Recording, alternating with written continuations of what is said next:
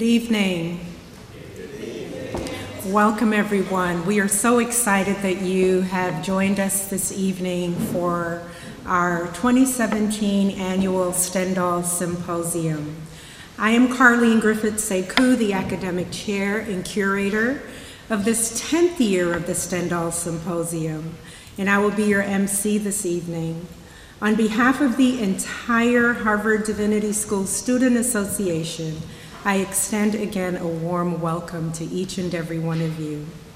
I especially extend a welcome to our admitted student guests who have been visiting with us for the open house all day today. I also extend a warm welcome to members of our broader community and all among us from HDS staff, students, faculty, and administration. I'd like to take this opportunity to thank the Office of Student Life, Dean Welsky, Dean Gauchel, and Stephanie Caponera for your support. We're deeply grateful for Professors Nasrallah and Professor West, who have graciously agreed to serve as our opening speaker and faculty responder, respectively. Lastly, but not by any means the least, won't you join me in extending a hearty congratulations to our 4 student colleagues, recipients of this year's Stendhal Awards: Deborah Frimpong, Siobhan Kelly, James Ramsey,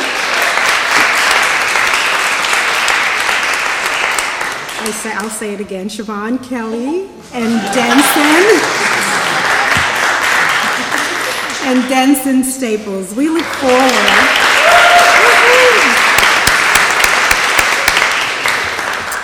look forward to hearing each of your presentations.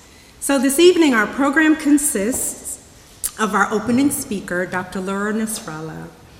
And following, we will hear from each student whom I will introduce as they present. Then we will hear from our faculty responder, Dr. Cornell West. And finally, we'll be delighted to facilitate questions and discussion from you, our esteemed audience. And in the back, we will continue our light fare of wine and dessert. By way of a few introductory remarks, Christopher Stendhal was the Andrew Mellon Professor of Divinity, Emeritus, and the Dean of Faculty at Harvard Divinity School from 1968 to 1979. He later returned to be the first chaplain of Harvard Divinity School in the late 1980s. In 2008, however, a student initiative ensued to highlight students' academic work and to offer scholarly experience and acknowledge their work by way of presenting papers to a broad community of peers, scholars, professors, and community members. During this time, HDS lost our dear member of our community, Christopher Stendhal. This symposium was instituted in Dean Stendhal's honor to continue to hold before us his legacy of interfaith dialogue, scholarly curiosity, faithful humility, and radical inclusion. I will pause here to say again this year, we remember Britta Stendhal, Christopher Stendhal's wife and partner, who passed away in February of 2016. Britta faithfully attended this symposium each year. We honor her life, her work, and memory, and we take this opportunity to remember and lift up the Stendhal family on this occasion. Our process was one in which students were selected through an open call for papers. All eligible papers were read and ranked by peer students and faculty readers who made up the Stendhal Committee. This process yielded 4 outstanding papers ranked as best among the pool given to each reader. That not only reflected Stendhal's legacy, but each paper also elucidated intellectual and creative imagination that extends the Stendhal legacy for such a time as this. These are generous, risk-taking, bold offerings for bridging the divides within plurality, in which it is easy to obscure our mute or mute the other. The goal is not ultimate agreement, but depth, understanding, and cultivation of embodied justice and love. Stendhal himself implored us to find beauty in the other so as to hold holy envy. As well, he noted, guard fiercely the freedom of every person to pray and speak in ways that are meaningful to him or her or them, lest the specter of pluralism mute authentic expressions of devotion. Without further delay, I present to you Dr. Laura Nasrallah. Professor Nasrallah is professor of New Testament and Early Christianity and author of An Ecstasy and Folly, Prophecy and Authority in Early Christianity. And she also authored Early Christian Responses to Roman Art and Architecture, the Second Century Church Amid Spaces of Empire. She is also co-editor of 2 volumes. Professor Nasrallah.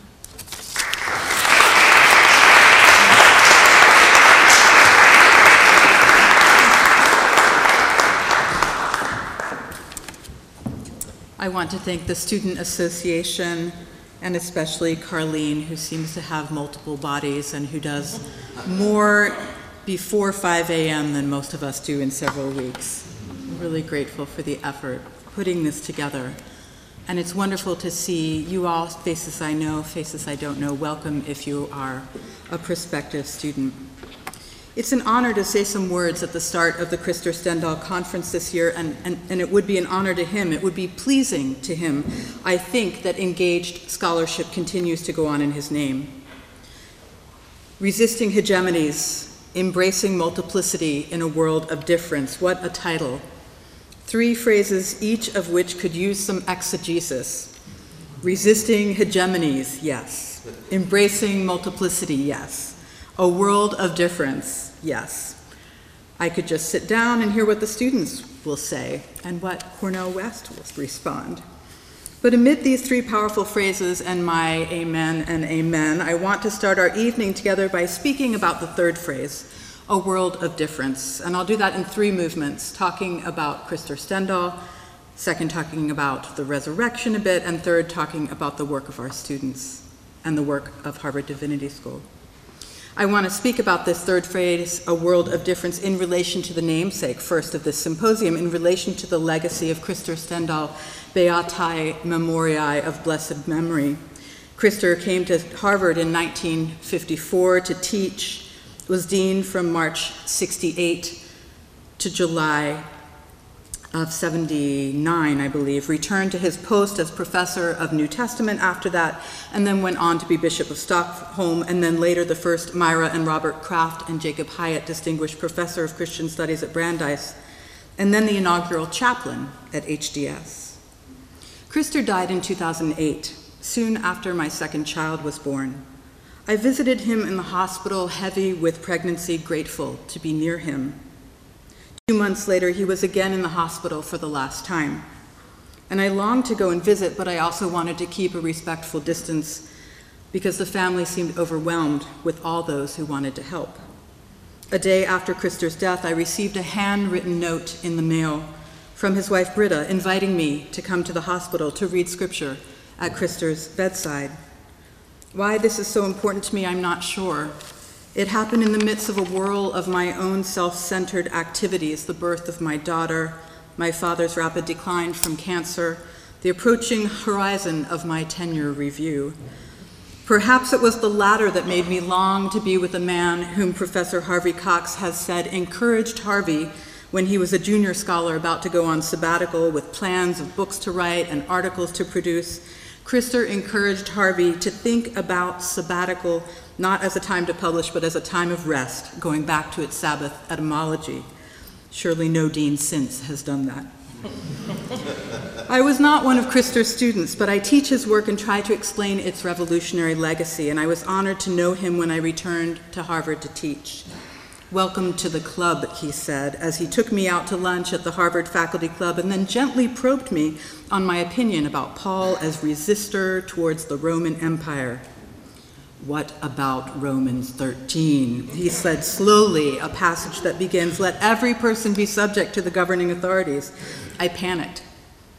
I nearly sputtered with a mouthful of my fish soup, his favorite, and at least sputtered intellectually as he adduced Paul's words to support his contention, now mine too, that Paul cannot easily or simply be seen as a hero of anti-imperial resistance.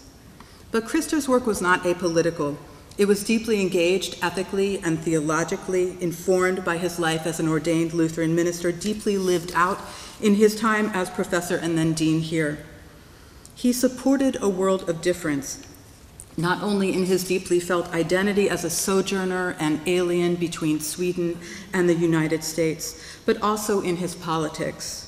Here, he was nicknamed Sister Krister for his support of the rare female students in his day.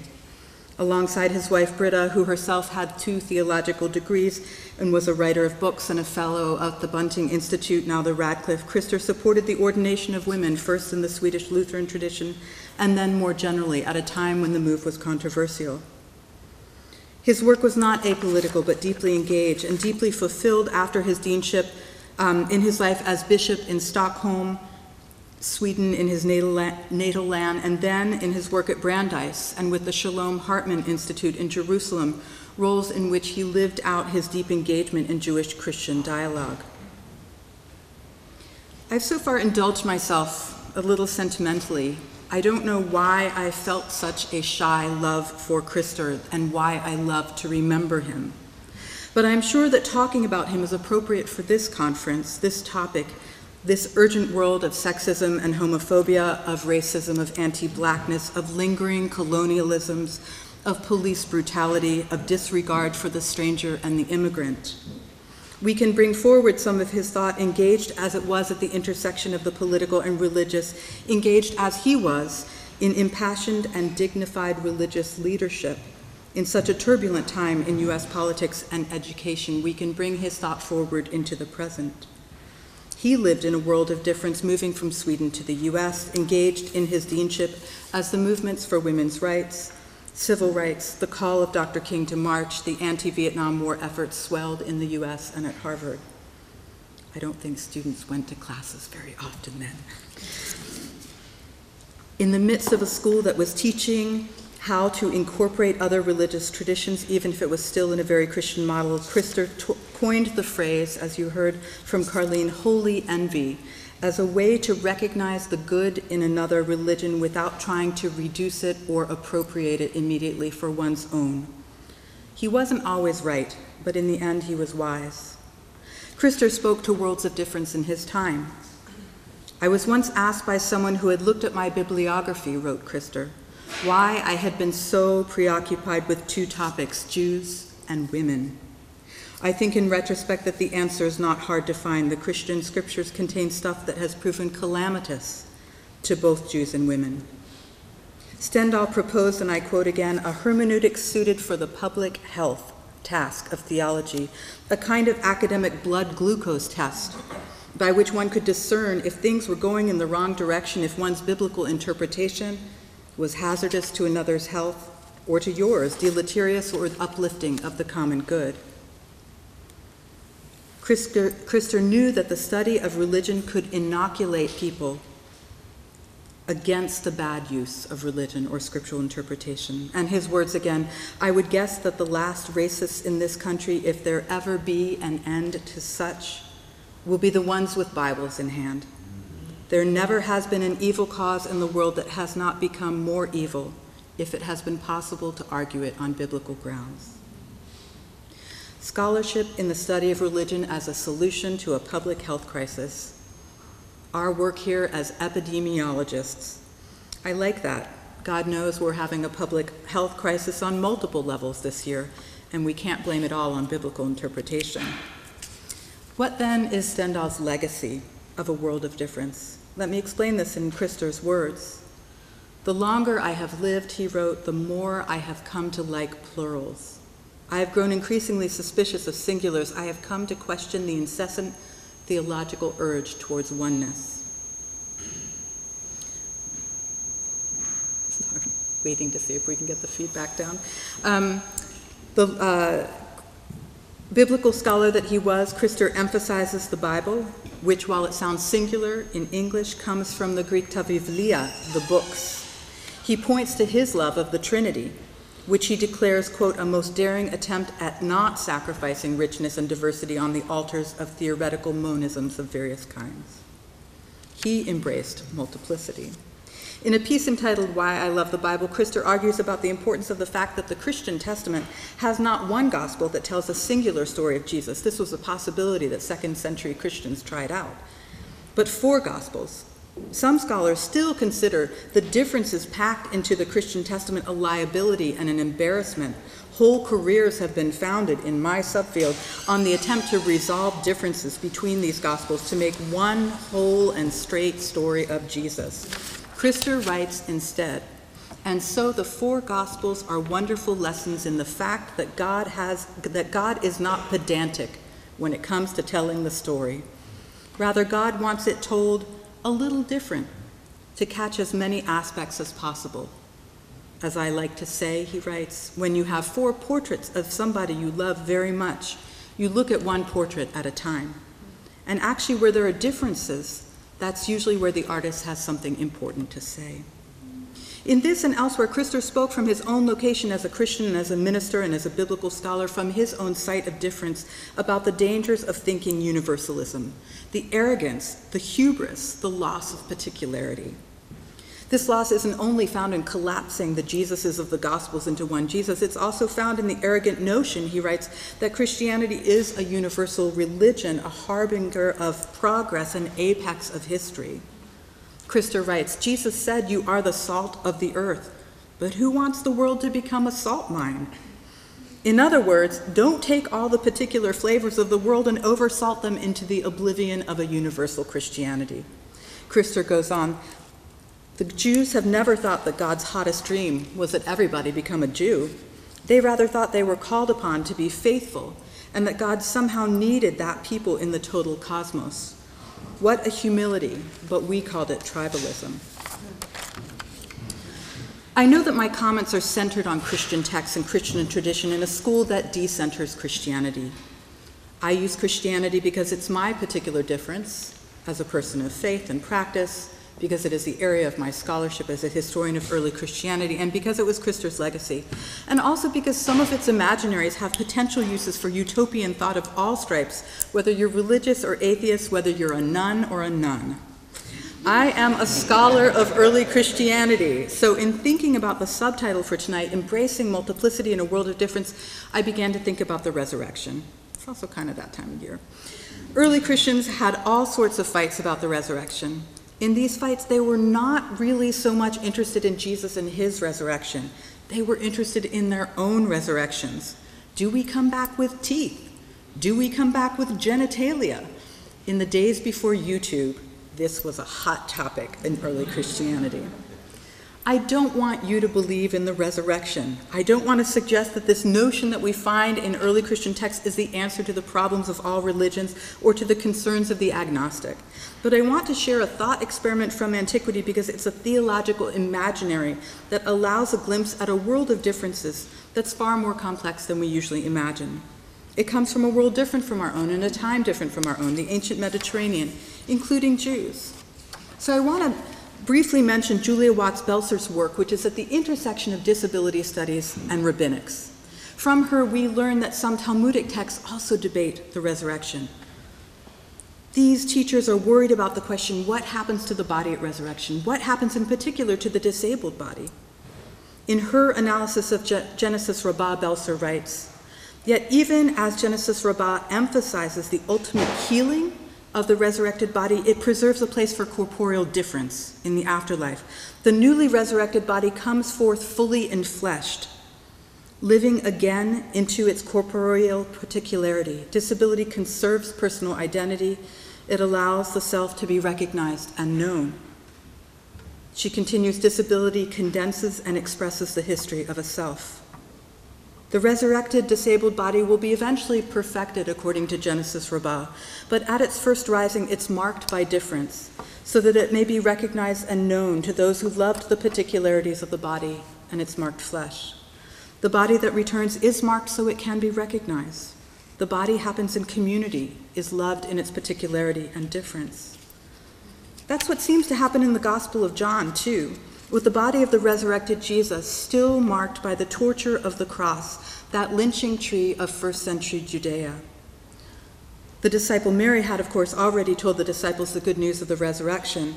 "I've seen the Lord," but the other disciples are encircled by the shame and fear as associates of a theopolitical resistor who had been crushed by Roman imperial hegemony. Then suddenly Jesus came and stood among them, says the Gospel of John, and said, "Peace be with you." When he said this, he showed them his hands and his side. Then the disciples were glad when they saw the Lord. Jesus' resurrected body is recognized by its marks. 8 days later, Jesus appears to the doubting disciple Thomas, who had missed the first appearance. "Then he said to Thomas," writes the Gospel of John, "Put your finger here and see my hands, and put out your hand and place it in my side. Do not be faithless, but believing." Thomas answered him, "My Lord and my God." Touch my side, see my hands and feet. These marks of torture, these marks of injustice allow for recognition. They do not glorify or justify suffering, but their particularity allows Jesus to be recognized. Jesus, a low-status man from an occupied area of the empire. We've had many bodies to mourn lately.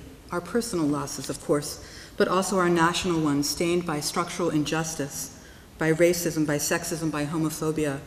Freddie Gray, those lost at the Pulse nightclub, Sandra Bland, our international losses, those whose names we don't know. It's hard to say their names. There are so many. And if the wounds of injustice are healed eventually in the resurrection, they do remain for a while to allow for the recognition. This is what I want to say, that even if you don't think there's a resurrection of a body, you may still long for the particular differences of a particular body. The color of skin, the smell of hair, the softness of hands, the gesture, the gait. I miss the strange sound of my father's laugh and the pattern of his wavy hair. I miss the owlishness of Christer's glance, the stiffness of his neck from years of disease that gave him a dignified, curious, quizzical air. Weigh the precious particularity, mark the difference, and recognize it. I don't know how or if there is a resurrection of the flesh, a resurrection of the body, but I do know that the vibrant particularities of the flesh are what we love in each other, the world of difference between us. But I've gone on too long. Christer wrote, "One of the best rules for reading scriptures is the very same as for preaching. It should be light, it should be quick, and it should be tender. So too for the teacher or speaker." But I want to conclude with some thoughts and to draw in the student papers as well. When I was growing up, a book much valued in the conservative Christian communities from which I come was called The Tyranny of the Urgent. There is the urgent. There are things happening that we need to fix, places where we need to put our bodies and our academic labor in the way of injustice. But Stendhal was in this for the long haul. He changed and evolved over time. The papers we hear today are the long haul. They're careful, they're detailed, they're thoughtful academic work in the service of transforming the world. We should be preparing ourselves for this long haul, caring for ourselves and our communities for the long haul, and knowing that the preparations we use today are foundational. We will change, we will learn, and we need to make time for that. It's the passionate love and study that rouses us to resist structures that break and destroy that precious particular. The work of the scholar is melancholy, but with a purpose. And I want to quote from Joseph Winter's Hope Draped in Black, Race, Melancholy, and the Agony of Progress. "Melancholy names one way," writes Winters, "that we are undone by sufferings and strugglings of others, one way that the dismembered haunt and agitate our narratives, memories, and frameworks of meaning. a less violent and cruel world depends in large part on our capacity to be figuratively wounded and opened by the dissonant qualities and blue notes of life's many soundtracks. Our work here at HDS is to be curious enough about difference that we are undone by history, that we feel the melancholy, that we see the tragicomic, to take over Cornel West's language, that we know the blues, that we keep in mind the worlds of difference and point out ways of resistance. Denson Staples will help us to address how the Quran calls the human in all her particularities to intimate fellowship with the divine, the name of God pulsing in the blood, and thus the Quran's orientation is something beyond a simple universalism. Debbie will ask us to engage with two novels in order to think about their characters, not just as literary constructions who suffer and thrive under colonialisms, but as, and here I quote her, humans who lived as we might and who with spirit and desire can exceed the objectifying force of colonialism, to rephrase Fanon. Siobhan Kelly will ask us to consider both the transformative power and the dangers of the figures of the Messiah and of messianic impulses. How can we resist hegemonic uses of messianism, in part by focusing on the centrality of bodies and their pleasures, to cite from the paper. James Ramsey will bring us to music, to question how our very notions of linear and teleological history have deformed us, rendered us incapable of seeing alternative times and histories, and instead declaring that some are mired in a notion of the past that does not cohere with modernist progress. He asks us to consider how certain ideas of spatialized time have rendered us closed, bound by prejudices that do not allow the blossoming of the theological imagination. These papers and our symposium tonight remind us that what we do here at HDS is to learn about worlds of difference in order to prepare ourselves for worlds of difference in the future. What do we want? Whom do we want to become? What kinds of minds and bodies and fleshes and glories are we refining? The practices of academic scholarship lead us to ethical formation, to an activism in and out of the classroom. Citation is recognition of debt to the other. Debate in the classroom is practice at respecting and struggling honorably with others, by learning foreign languages, by carefully describing objects, by spending time with difficult texts from the Therigatha to the Talmud to Judith Butler. We prepare ourselves again and again to listen, to pay attention, to notice difference. We're practicing here, we're engaging. We're preparing ourselves and each other as the studied resistor, the activist, the scholar.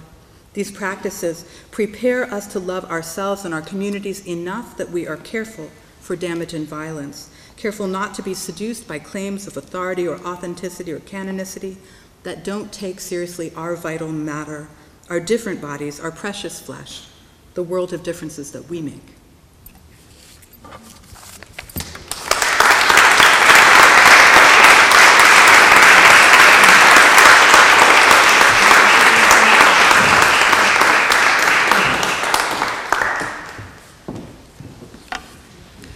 Professor Nasrallah asked earlier, or stated that she wasn't sure how this would fit, and to you I say perfectly.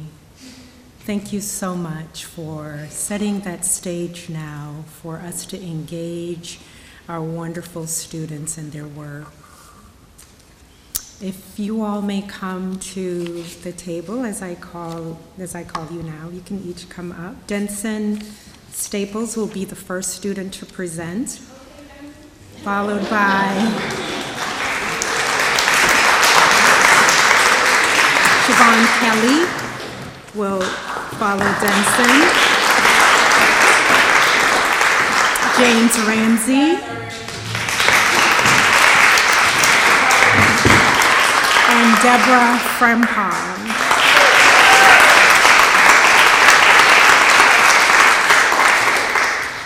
And Dr. West, if you may join at the end of the table.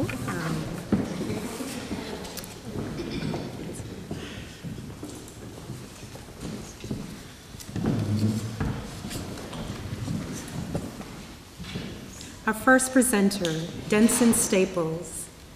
Denson Staples is a second-year Master of Divinity student studying Islam, Christianity, and the use of scriptural sources for socio-political ends, particularly to make ethical and theological claims about sex, gender, and sexuality.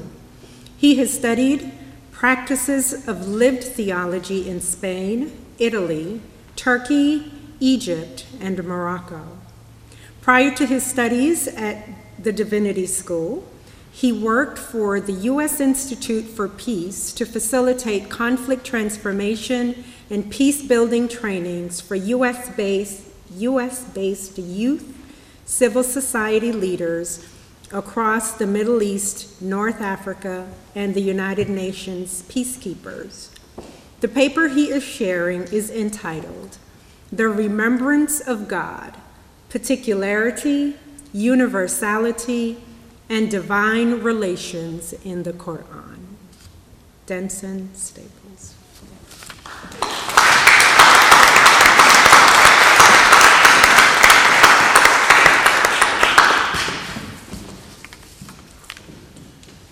Thank you so much, Carlene, for that introduction, and thank you to all of you for being here tonight, especially our admitted students. Welcome to what may be for the first time a visit to Harvard Divinity School. I wanted to tell you a little bit about this paper, what led to its production tonight before I hop into it. This paper, The Remembrance of God, Particularity, Universality, and Divine Human Relations in the Quran, is a product of a course I took with Professor William Graham called Approaching the Quran a year ago.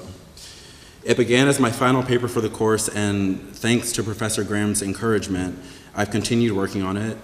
And without that encouragement, I'm really not sure where it would be today. Probably still sitting on campus where I submitted it. In addition to that gratitude for Professor Graham, I would be absolutely remiss not to also thank Mohsen Goudarzi. Some of you may know Mohsen. He's a doctoral student in Islamic studies here at Harvard and served as the teaching fellow for Approaching the Quran. The time and attention and detail and care that Mohsen poured into thinking about this paper with me was exceptional. I'm still overwhelmed with gratitude for it to this day, and made me a better thinker not only with respect to tonight's topic, but how to craft arguments and the art of argumentation in and of itself. I have to say, especially for incoming students, that so much of my learning at the Divinity School has happened alongside teaching fellows who care. So thank you to Mohsen and every last one of our doctoral students who honor the task of teaching and instruction and, in my experience, ennoble the process and experience of education here at the Divinity School. So I'll begin by reading, by way of introduction, the abstract for the paper, and then I'll have to zoom into one portion of the paper rather than read all of it for the sake of time. The Quran contains verses suggesting it is a revelation for a particular religious community, even as others emphasize its role as a guidance for all of humanity. While the Quran is widely held to be a universal revelation for all of humanity, for certain Muslims and scholars of Islam, a comprehensive framework that accounts for both the particularistic and universalistic verses has yet to be fully propounded.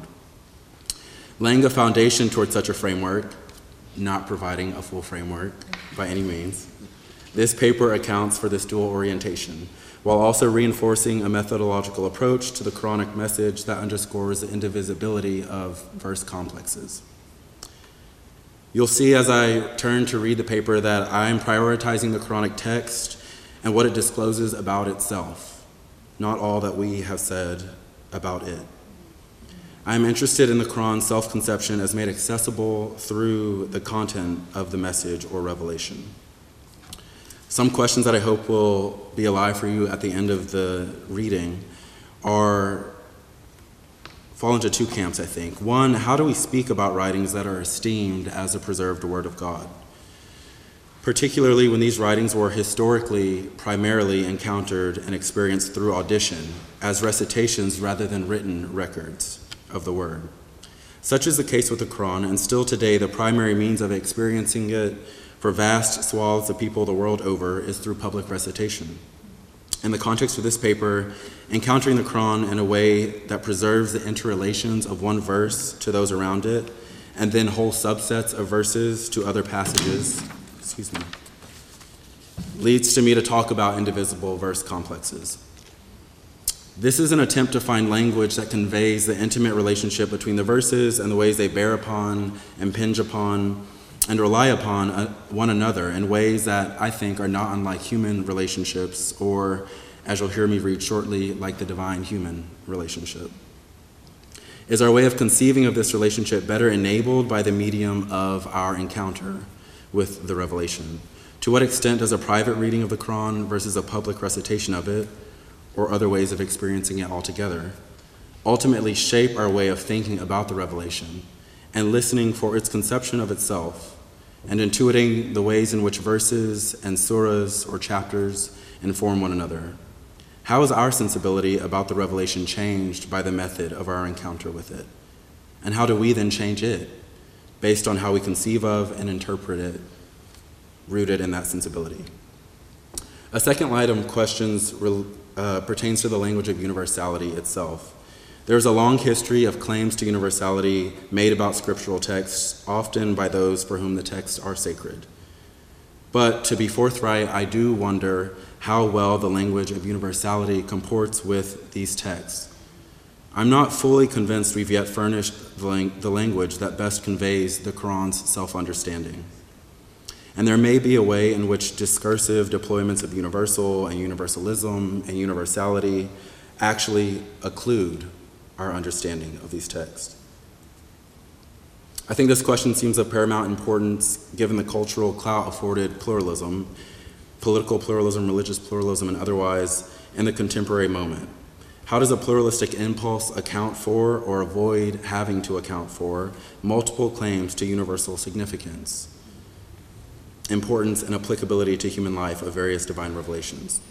How might we revise our notions of pluralism or our notions of universality to put these two conceptual structures into conversation with one another?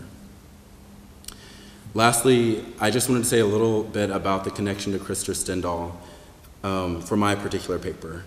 I'll be brief. The strongest sense of connection I have with Stendahl is actually through that essay that Professor Nasrallah talked to us about, Why I Love the Bible. It was, in full disclosure, in her introduction to New Testament class that I first encountered the essay. But in it, the Bible emerges as a story, a text that tells a story about a particular people, and Stendahl talks about it as a story about a particular people and a particular place that can seem sometimes so far removed from today, and yet also be read as speaking intimately to our circumstances or times, or even to us as individuals. It is not only this attention to the experience of encountering what is considered divine revelation that finds resonance with the paper I'm presenting tonight, but also the pull between creating meaning out of the particularities of the context in which the revelation was made known and creating meaning out of our decision to let the revelation speak to circumstances that are ostensibly far beyond and different from that context. So I'll share with you a few of the pages from the paper. At the outset, I'll say before the portion I'm about to read, I talk about two ideas. First, I take up the argument for the Quran's particularity, certain verses that seem to connote that it's for a particular place and time and people. Some verses speak about the Prophet Muhammad, peace be upon him, being an Arab, and this being of particular importance, or the revelation being given in Arabic, and this being of particular importance for certain communities. And so holding those particularistic orientations alongside more universal ones is what I will turn to in the second part of the paper that you're about to hear. Important to that recognition is that the verses connoting this particularity are often ensconced within much broader passages about the universality of the Quran, and attending to both of these impulses is what I think helps us best understand the text on its own grounds. Remembrance of God, the role of revelation in the human experience. A reading from the Divine Quran. And we have sent down the reminder unto thee, that thou mayest clarify for mankind that which has been sent down unto them, that haply they may reflect.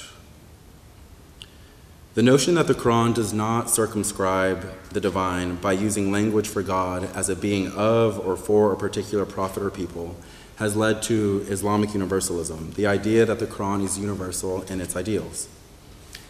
Leah Kinberg similarly showcases the ways in which a number of Muslim thinkers anchor the case for what she calls Islam as a universal faith upon Surah 49:13. Surah 49 is unexceptional in this sense. Indeed, a number of ayat, or verses, including many that directly address the recitation's community of reception, employ language that can be used to undergird arguments for the Quran's universal relevance. However, the Quran tends to employ the rather particular address, O ye who believe, more frequently than the phrase, O people. And even the latter, O people, in fact, can be interpreted as referring to a very specific social group rather than humanity as a whole. Nevertheless, I am only partially interested in the precise tally of universalistic versus particularistic vocative phrases, and will therefore focus principally on the broader sense of audience created by the Quran and its terminology, particularly ayat that disclose some sense of the Quranic self-conception. Verses pertaining to the Prophet Muhammad's, peace be upon him, role as the messenger of God similarly suggest a universal element to that role. Among other ayat describing the Prophet's office, one says, "And we sent thee not, save as a mercy unto the worlds." In this way, the Quran describes the Prophet as a mercy not only for his followers, but unto the worlds, which might be understood as encompassing all people. Indeed, alamun may be translated as worlds, but can also mean beings in the world. With this translation, the verse I just read would then be rendered, "And we sent thee not, save as a mercy unto the beings of the world." As a human messenger of the divine revelation, then, Muhammad, peace be upon him, is sent as a mercy for all people. And if the messenger is described as having universal significance for humanity, we must also consider the extent to which the message itself must be equally universal in significance for humanity. Particularly given the Prophet Muhammad's, peace be upon him, importance within Islam precisely because of his role as a messenger of God, it should be expected that the nature of his role as messenger is inextricably linked to the nature of the message. If he is a mercy unto the worlds, to what extent can that role as a universal mercy for humanity be independent of the revelation he brought to humanity? In other words, the Prophet can be understood as a mercy for the worlds because the message he brought is, in some way and to some extent, a revelation unto the worlds, not solely a message for one part of humanity. Elsewhere in the Quran, the revelation underscores what might be called the generic nature of the recipients of the revelation. In other words, what is exceptional for the Quran is the revelation, not the community that receives it. To this end, it says, "And if you turn away, God will cause a people other than you to take your place, and they will not be the likes of you." As the studied Quran notes with respect to this verse, God will replace some with others more worthy of his religion, meaning either another people who already exist or a whole new people whom he will create. It is clear that the Quran does not conceive of the revelation as being specific to or reserved solely for those to whom it was revealed. Rather, others could not only be more worthy to receive it, but also potentially fulfill it to a greater extent. Beyond verses addressed to a universal audience, those noting Muhammad's universal significance for humanity and the unexceptional nature of the community to which the Quran was revealed, other verses underscore the Quran's broader self-understanding of its role in human life. For instance, the Quran records that the month of Ramadan is that wherein the Quran was sent down as guidance to humankind, as clear proofs of guidance, and as a criterion. Elsewhere, it describes itself in language similar to that of Muhammad, peace be upon him, prophetic office, as when it says, "Yet it is not but a reminder for the worlds. And say, I ask not of you any reward for it, nor am I among the pretenders. It is not but a reminder for the worlds." The Quran, it would seem, understands itself as serving as a reminder for the worlds rather than one particular community. A universal role for the Quran with respect to humanity is further emphasized by Muhammad's, peace be upon him, relationship to it, as when it advises him to say, "God is witness between you and me, and this Quran has been revealed unto me, that thereby I may warn you and whomsoever it may reach." Verses such as this reveal that the Quran understood part of Muhammad's prophetic duty to entail warning, and importantly, this duty to warn applied not only to those to whom the Quran was immediately revealed, but whomsoever it may reach, a turn of phrase that, at the least, avoids emphasizing a particular community, and at the most, is decidedly universalistic. Taken together, it is clear that from this small subset of verses, which are representative of many others like them found throughout the Revelation, that the Quran understands itself to be a guidance to humankind, a mercy and a reminder for the worlds, and a warning for whomsoever the revelation reaches. The Quran is unequivocal about its role within human life, to guide, remind, and warn a broad swath of creation, or the worlds, if not humankind as a whole. Indeed, as a guidance, reminder, and warning, the Quran combats what it identifies as a universal human trait, the tendency to forget. Specifically, the Quran serves to counteract human forgetfulness of the divine. Indeed, the Quran does not propound a doctrine of the original or essential sinfulness of humanity, but rather acknowledges that human beings are not born sinners, but they are forgetful. A forgetfulness that can be countered only by reminder, dhikr, which the Quran calls itself a reminder. When the tendency to forget is understood as a universal phenomenon among humankind, then the necessity for a reminder with universal applicability becomes clear, such that parts of the Quran can speak most directly to every human being, regardless of religious confession or cultural background. Ultimately, the Quran shares this mnemonic function with all divine interventions in human life through revelation, since, quote, to remind people of God is considered a primary function of all revelation, end quote. From the divine perspective, as disclosed through the Quran, we have sent down the reminder, this is in the voice of God, we have sent down the reminder unto thee that thou mayest clarify for humankind that which has been sent down unto them, that haply they may reflect. The Quran serves in this light as a clarification for all of humankind and a prompt for greater reflection.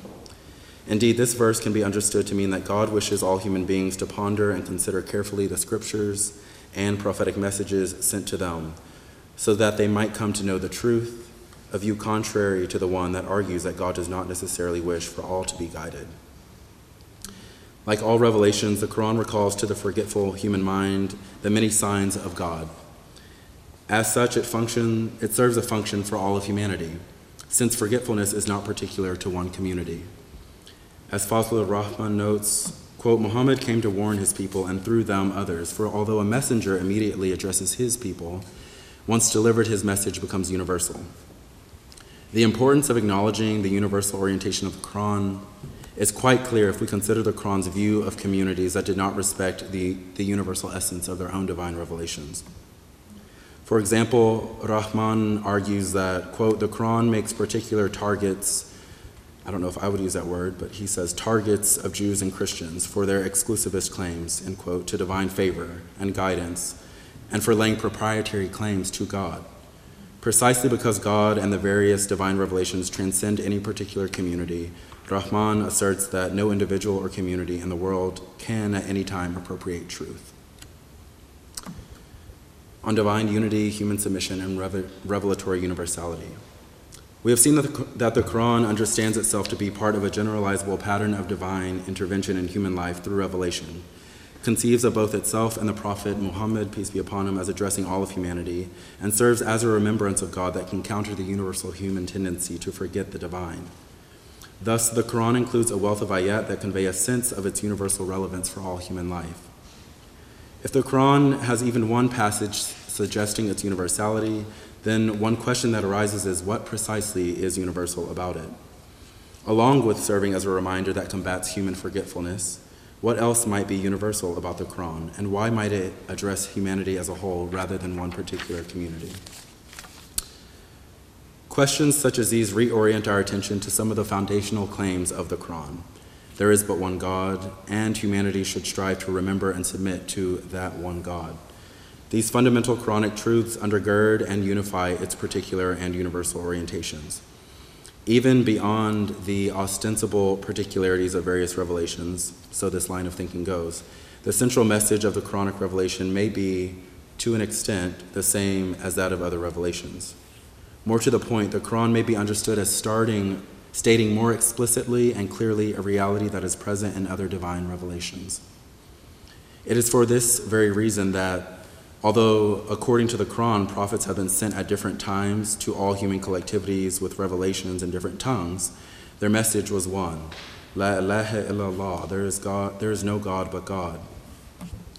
Thus, the history of humanity is a history of forgetting and being reminded again and again of this eternal truth. Each divine revelation to various communities throughout history can thus be seen as a continuation of a single stream of revelation beginning with Adam and ending with the Prophet Muhammad, such that while the forms of the message change, the content remains the same. Within this paradigm, each revelation is a formal manifestation of an eternal formless truth, a truth that transcends the specifics of any one revelatory event. If each particular revelation is really another instantiation of an unchanging eternal truth, we must return to consider afresh the most particular aspects of each revelation, the laws laid down therein. Namely, how can divinely ordained laws that differ from community to community actually lead to the same ultimate truth? Indeed, God has not, quote, God has not revealed one law, but many laws, and to each law corresponds a particular path that is based on the performance of rites particular to that form of worship. The fundamental precepts of the Quran offer recourse. Insofar as the observation of a divinely mandated law serves to inculcate the remembrance of God in human minds and is a form of submission to the divine will, even the most particular part of each revelation serves this more universal end. Illustratively, the basic practices of Islam are not merely legally prescribed actions, but the means by which human beings return to their primordial nature, the fitra, where they are ever cognizant of the covenant with God. In precisely this way, the observation of laws contained within a revelation reorient humans to their nature in God. As such, the rites of Islam, like those of Judaism and Christianity, serve to reintegrate and reorient human nature, such that the rhythm of life thus comes to be fashioned upon the norms that God has ordained for humanity. Thus, by following the divinely prescribed law given to a community within its revelation, humans ultimately submit their lives to the norms established by God for human life. I'll conclude briefly. In this way, by returning to the most foundational claims of the revelation, the particular and universal orientations of the Quran are not only reconciled, but also understood to work in concert to affect the human remembrance of God. It is this ultimate end that the Quran not only shares with other divine revelations, but also, perhaps more importantly, serves as the basis for the Quran's universal relevance for all of humanity. Since all humans fail to remember God to the degree they should, the Quran reminds whomsoever it may reach of this fundamental truth. La ilaha illallah, there is no God but God. The prevailing opinion among Muslims and scholars of Islam is that the Quran is a universal message for humankind, as I've said, and yet it contains numerous ayat suggesting otherwise. This paper's focus on the Quran's conception of its own universality and particularity suggests one way of understanding this dual orientation.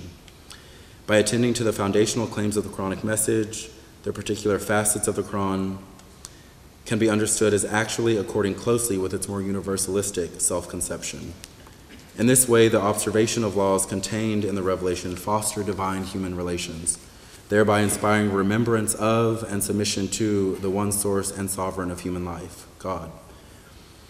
This understanding necessitates a methodological shift in Quranic reading, or rather the adoption of a distinct mode of processing the message, a mode perhaps more active when it is approached as a recitation, hearing the message as a network of verses that impinge upon one another in intricate ways. More important than examining specific verses or even contextualizing verses within more broadly conceived holistic approaches to the Quranic message, verses must be experienced as components of interrelated verse complexes. Only by appreciating the indivisibility of these complexes and the deep relationality among verses in close proximity are we able to better approximate or intuit the means by which various portions or orientations of the revelation relate to one another. Perhaps the importance of the inviolability of this intimacy among the verses lies in further recalling and reminding the forgetful human heart of its potential for intimate fellowship with the divine. A God who, as the Quran says, already knows what the soul whispers. A God who is already nearer to us than our jugular vein. And respecting this interconnectedness among the verses, speaking of the Quran as strictly a particular or universal revelation is no longer tenable, for the Quran's self-conception so often acknowledges and emphasizes both aspects in the same line or breath if it is being recited.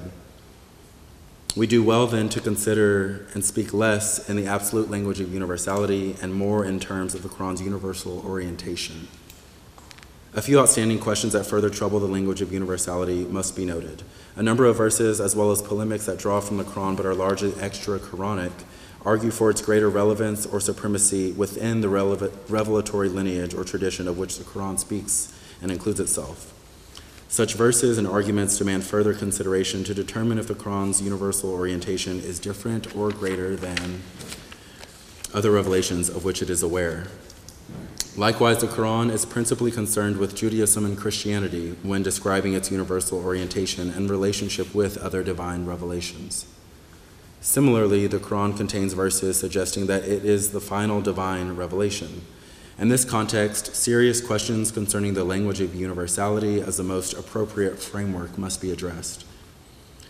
What are we to make of teachings that certain communities of faith contend have been revealed since the Quran's revelation?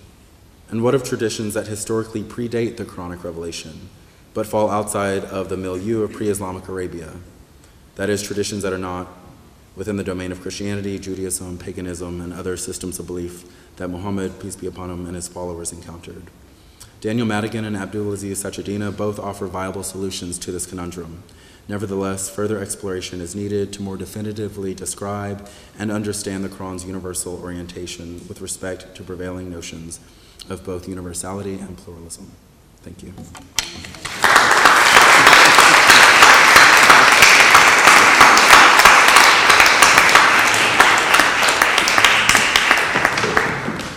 Thank you, Denson. Next, we will have Siobhan Kelly read from their paper. Siobhan Kelly is a second-year MTS candidate in Women, Gender, Sexuality, and Religion. In the fall, they'll begin a PhD here at Harvard in Religion, Gender, and Culture. Their work centers around critical theory and its intersection with trans studies and theories of gender, sex, and sexuality. Their paper is entitled Savior Rhetoric in Transgender Celebrity. Siobhan Kelly.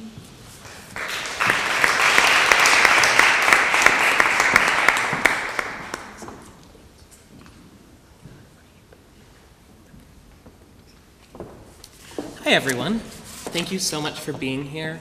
Before I start, I want to especially take the time to thank Carlene for all of your work in putting on this event. Truly, it would not have been possible without you.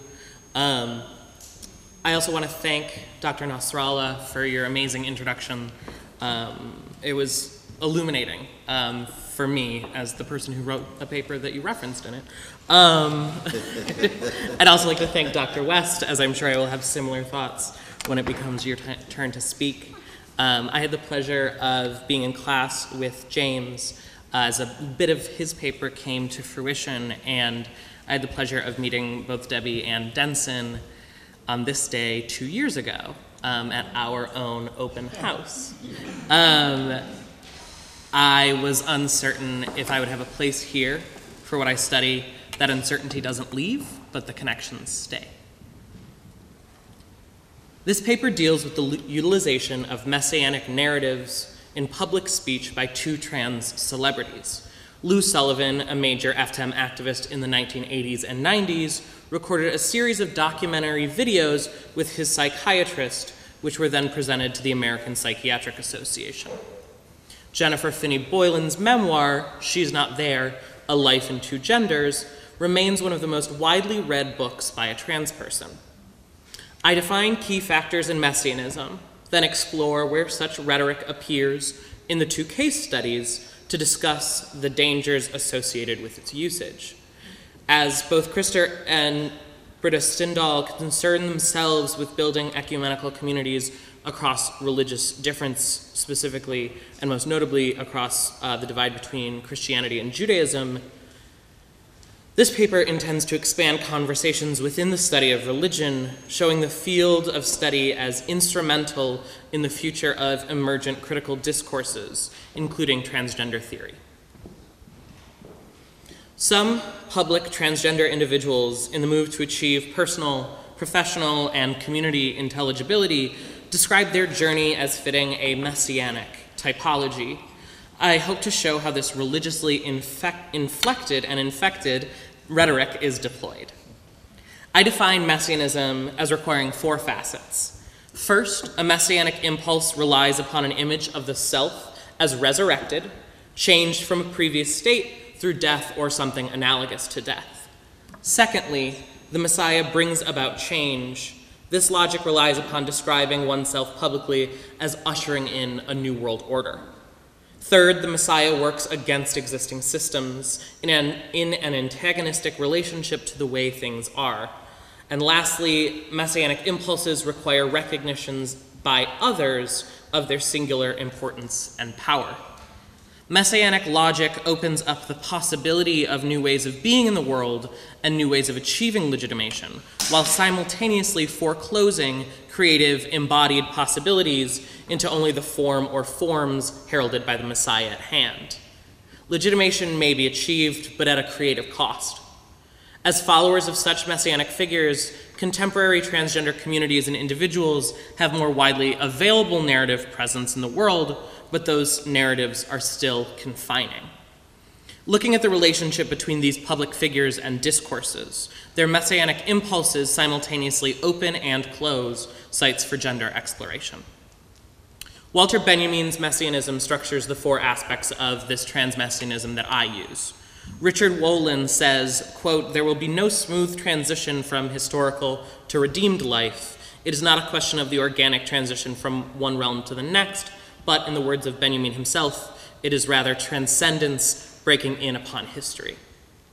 In transnarrativity, one transcends their physical body, social location, personal history, sex, and or gender in order to become a fully formed new self, the first of the 4 messianic characteristics. Secondly, according to Catherine Mills, part of a Messiah's mission is the messianic overturning of the law. So the Messiah comes to correct or overcome legal failures, for Benjamin, fascism. This solidifies the 2nd and 3rd categories. The Messiah brings about a change by working against existing systems. To Benjamin, quote, "Only the Messiah himself consummates all history in the sense that he alone redeems, completes, creates its relation to the messianic.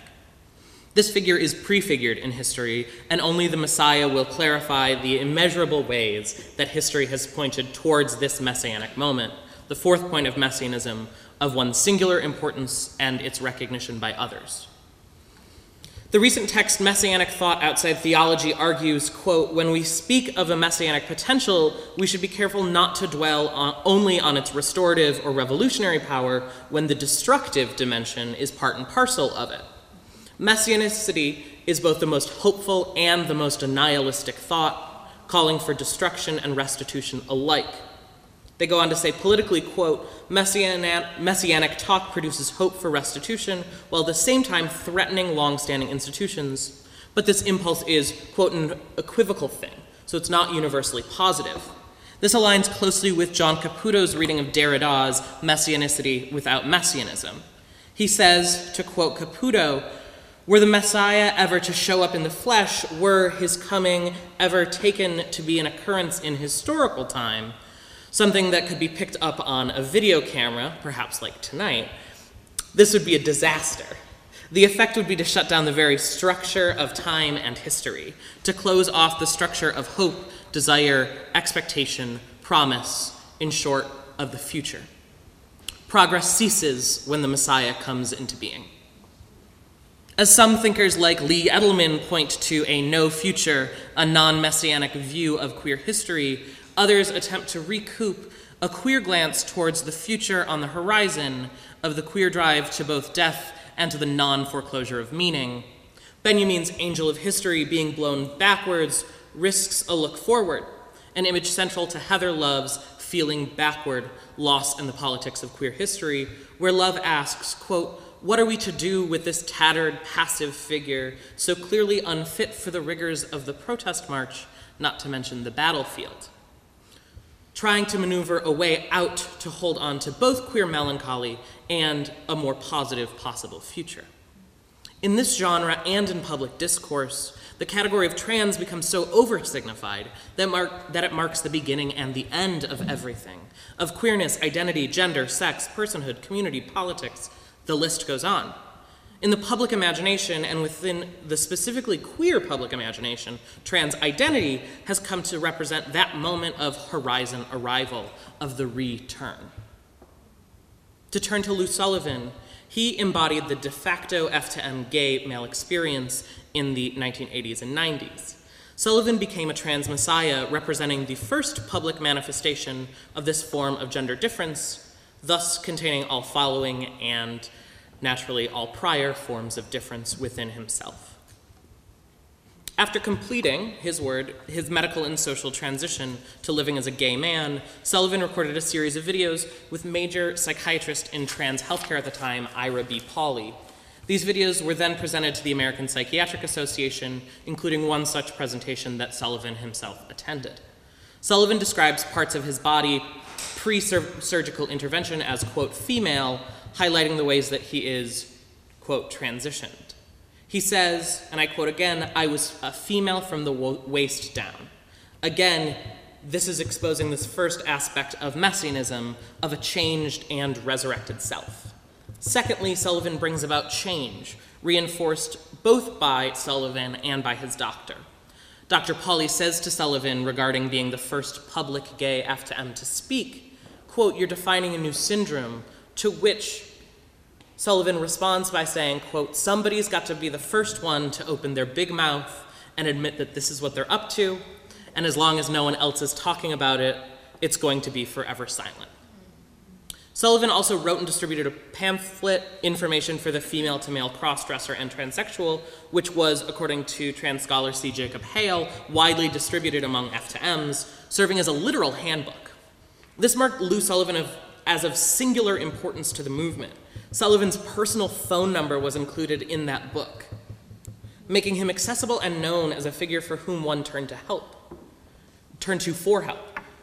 Lou Sullivan in many ways defined and solidified F to M identity in the 1980s and specifically made a place for gay F to Ms to enter public and private legibility. He embodies the fourth element of messianism by working against existing systems, which may at this point seem a little obvious.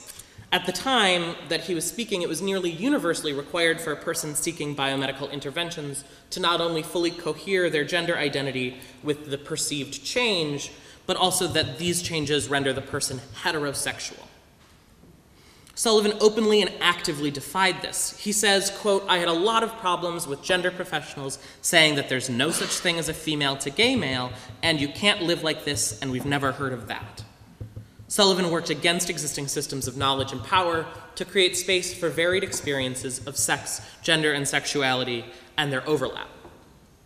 Turning to Jennifer Finney Boylan's She's Not There, Boylan relies upon the trans trope of being, quote, "in the wrong body, living the wrong life."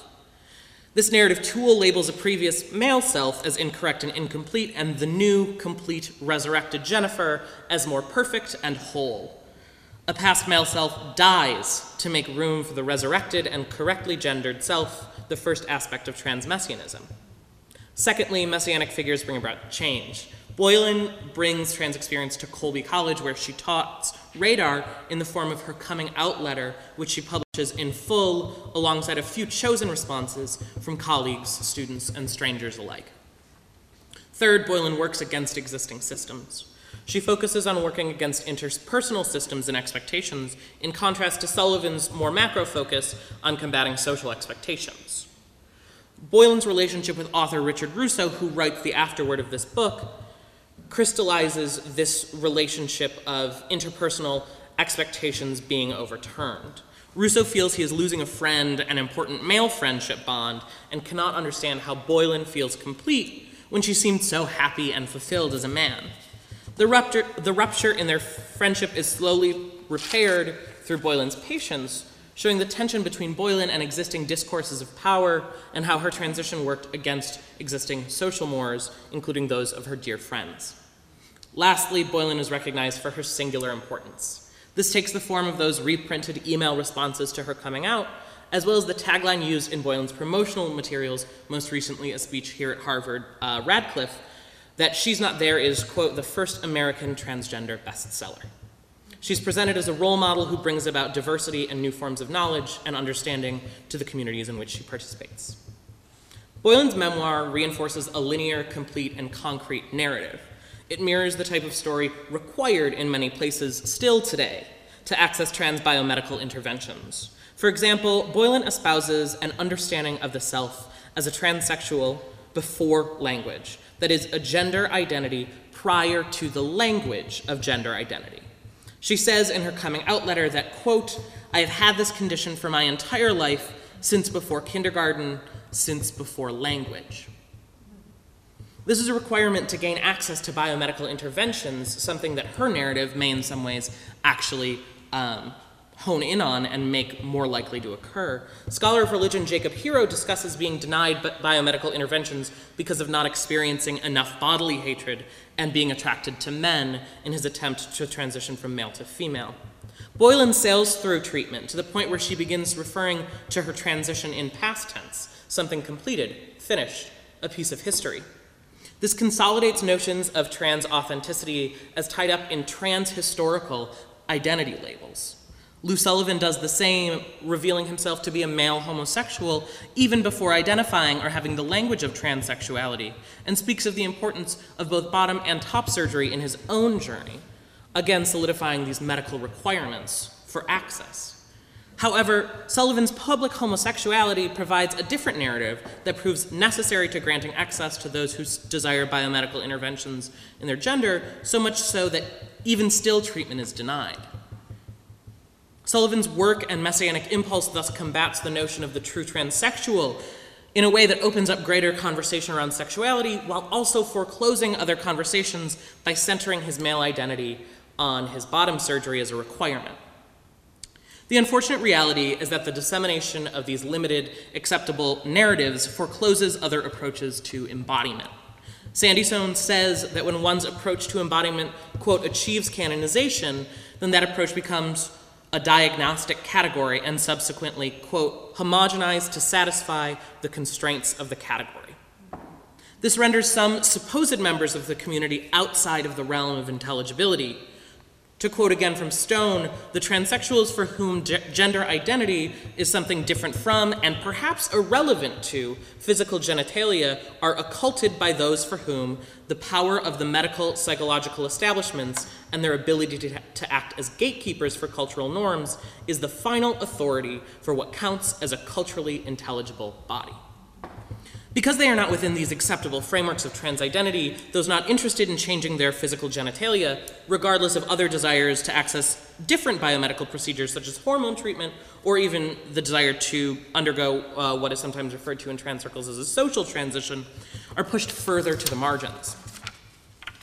The study of religion gives a path forward to study rhetoric in transpopular cultural media, as religiously inflected rhetoric, including this messianic rhetoric, can work towards hegemony even outside of church walls. Trans celebrity relies upon familiar religious devices to create a singular narrative of how to be, even when religions and religiosity are not explicitly invoked. By way of a conclusion, I'd like to talk about a different form of writing that might provide a way out of this bind. While messianic writing serves a purpose, especially when it comes to legal and social intelligibility that is unfortunately often tied to safety, explicitly non-messianic writing and ways of writing broadens discourse by refusing the solidity of these categories. The 2010 zine, Fucking Trans Women, by Mira Bellwether, focuses on a group that she calls non-op and pre-op trans women. In this work, she says, I'm talking about beginning with sensation, not with names, vocabulary, or the things we think we know about our bodies. Here be dragons and sea monsters, my fellow genital cartographers, and we have a lot to learn from poking them. Let the metaphors, the language, the analogies come afterward, best to begin from the beautiful, explosive moments of pleasure and discovery, and to let the rest come after. She says over and over again that this is your project and this is your zine, asking for submissions and pointing to places she does not cover, which she hopes others with greater expertise will fill in. In many ways, this type of writing relies upon co-creation, a term familiar to those scholars of liberation theology, to build community knowledge and sexual satisfaction. She writes an unwillingness to commit to more than sensate experience in the face of a societal push to fill a role and signify so many things simultaneously. Bellwether includes a section on the sexual act known colloquially as muffing, a practice she herself says many trans feminine people do not participate in, but she includes it without dictating acceptability, leaving room for one to make agentic choices for sexual pleasure. She does not create a singular narrative of trans feminine, sexual, and erotic pleasure, instead opting for multiplicity, purposeful gaps, and rough edges. Perhaps then the thing missing from a messianic impulse is the centrality of bodies and their pleasures. Would a focus on pleasure in its individualistic, jouissance-inducing cacophonous moments undo the ropes tying non-normative bodies to narrowing narratives? Thank you.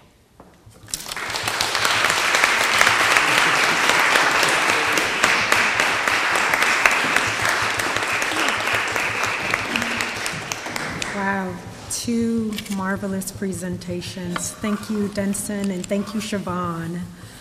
We are halfway there, so hang in there. With us next, I have the pleasure of presenting James Ramsey. James is a first-year MDiv candidate from Dallas, Texas. He graduated from Harvard College in 2015, majoring in sociology with a minor in music. After he graduated, he worked as a campus minister at Harvard, which he still does part-time in addition to his HDS studies. His current academic interests include theology, music, post-colonial studies and their intersections, and vocationally, he is looking towards putting the church, the academy, and the streets in mutually edifying and equitable conversations with each other.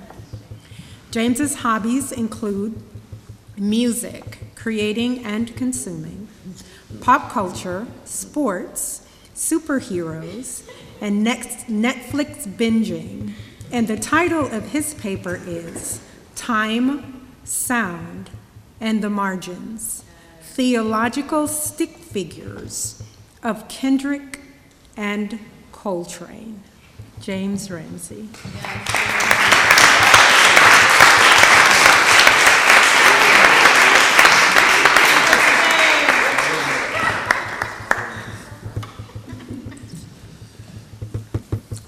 First, I just want to thank Carlene specifically for cornering me in American democracy and asking me to submit, and the Stendhal Committee for considering me, and all of my friends and scholars at HDS that continue to push me, make me more critical.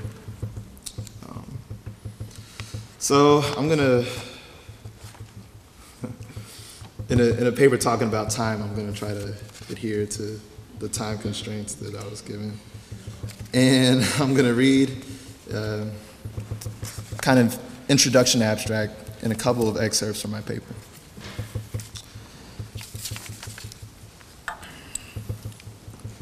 For a long time, our ways of being and thinking have been closely linked to hegemonic structures and dispositions, and they have restricted our understandings of our world, ourselves, and from a theocentric point of view of God. These strictures invariably perpetuate the kinds of hegemonic impulses that give rise to them, including those toward imperialism, white supremacy, heteropatriarchy, ableism, and many other complex systemic and interpersonal matrices of domination, which all dehumanize all of us, marring our God images. Theology, especially Christian theology, is regrettably no stranger to these demonic strangleholds wrought by thoroughly human hands. God is often synonymous with various oppressions, and the discourse concerning God and religion more broadly often reflects this, constraint to particular voices, overwhelmingly white and male confessional Christians on one end, and white and male critical scholars on the other, and it shows in the epistemologies. One need only glance at any program's PhD requirements for theology to confirm this. By way of languages, only French and German are required, and any theologian who is not a European or American white man is seen usually as a niche scholar, instead of being incorporated into larger so-called proper discourses on theology, marginalized perspectives are relegated to supplemental perspectives, known as liberation theology, women's theology, African American studies, etc. This tendency of theology to exclude can be read as little other than co-conspiracy and hegemony, and the shockwaves from this reverberate throughout all the other disciplines, like natural sciences, philosophy, history, etc., and our broader ways of thinking about people in the world around us. In my paper, Time, Sound, and the Margins, I name from my particular Christian black male perspective this exclusion of marginalized voices in discourse as a theological error. Johannes Fabian, in his book Time and the Other, locates this tendency in anthropological conceptions of time.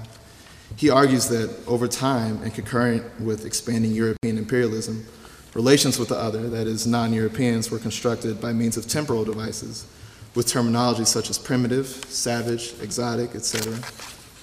This difference between Europeans and non-Europeans was affirmed, in his words, as distance, specifically temporal distance. This distancing of the other subtly manifested in the so-called denial of coevalness, in his words, or the relegation of the other to a time in an abstract past simply because they are different from the holder of the perspective, of the privilege. This paved the way for oppressive, linear notions of progress, whereby non-dominant epistemologies and cultures can be supplanted and replaced by so-called advanced features of hegemony, particularly the specific forms and features of the white and the rich and the masculine, to use Willie Jennings' words, reconfigurations of bodies in space around whiteness. As stated before, this imperialism rears its ugly head even and especially in our contemporary moment as intellectual imperialism, which inevitably results in the domination of bodies, which is now allegedly disavowed, at least in the commonly liberal understanding of things. Black bodies and the miraculous intellectual and cultural innovations that spring from them are still othered, seen as savage or primitive or underdeveloped, farther back on the Graham timeline of human evolution, needing to be incorporated into the forms acceptable in society as defined by white supremacy.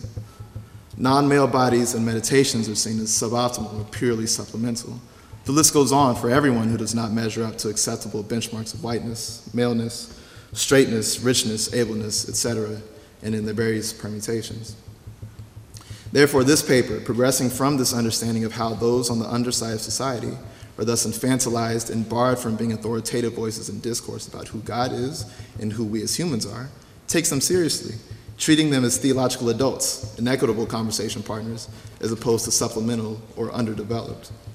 By theologically reading two productions of the Black musical idiom, rapper Kendrick Lamar's Untitled 5 and saxophonist John Coltrane's Love Supreme, I seek to illumine not only how God talk from the margins is both valid and instrumental to a popular understanding of who God is, correcting the hegemonic missteps of mainstream theology, this is Kendrick Lamar, but also how the forms of theological discourse themselves and the fact that they are unquestioned also need to be, the forms of theological discourse themselves and the fact that they are unquestioned also need to be destabilized. This is Coltrane, particularly in how I explore the possibilities of wordless music as itself profoundly theologically discursive. So, a couple excerpts here.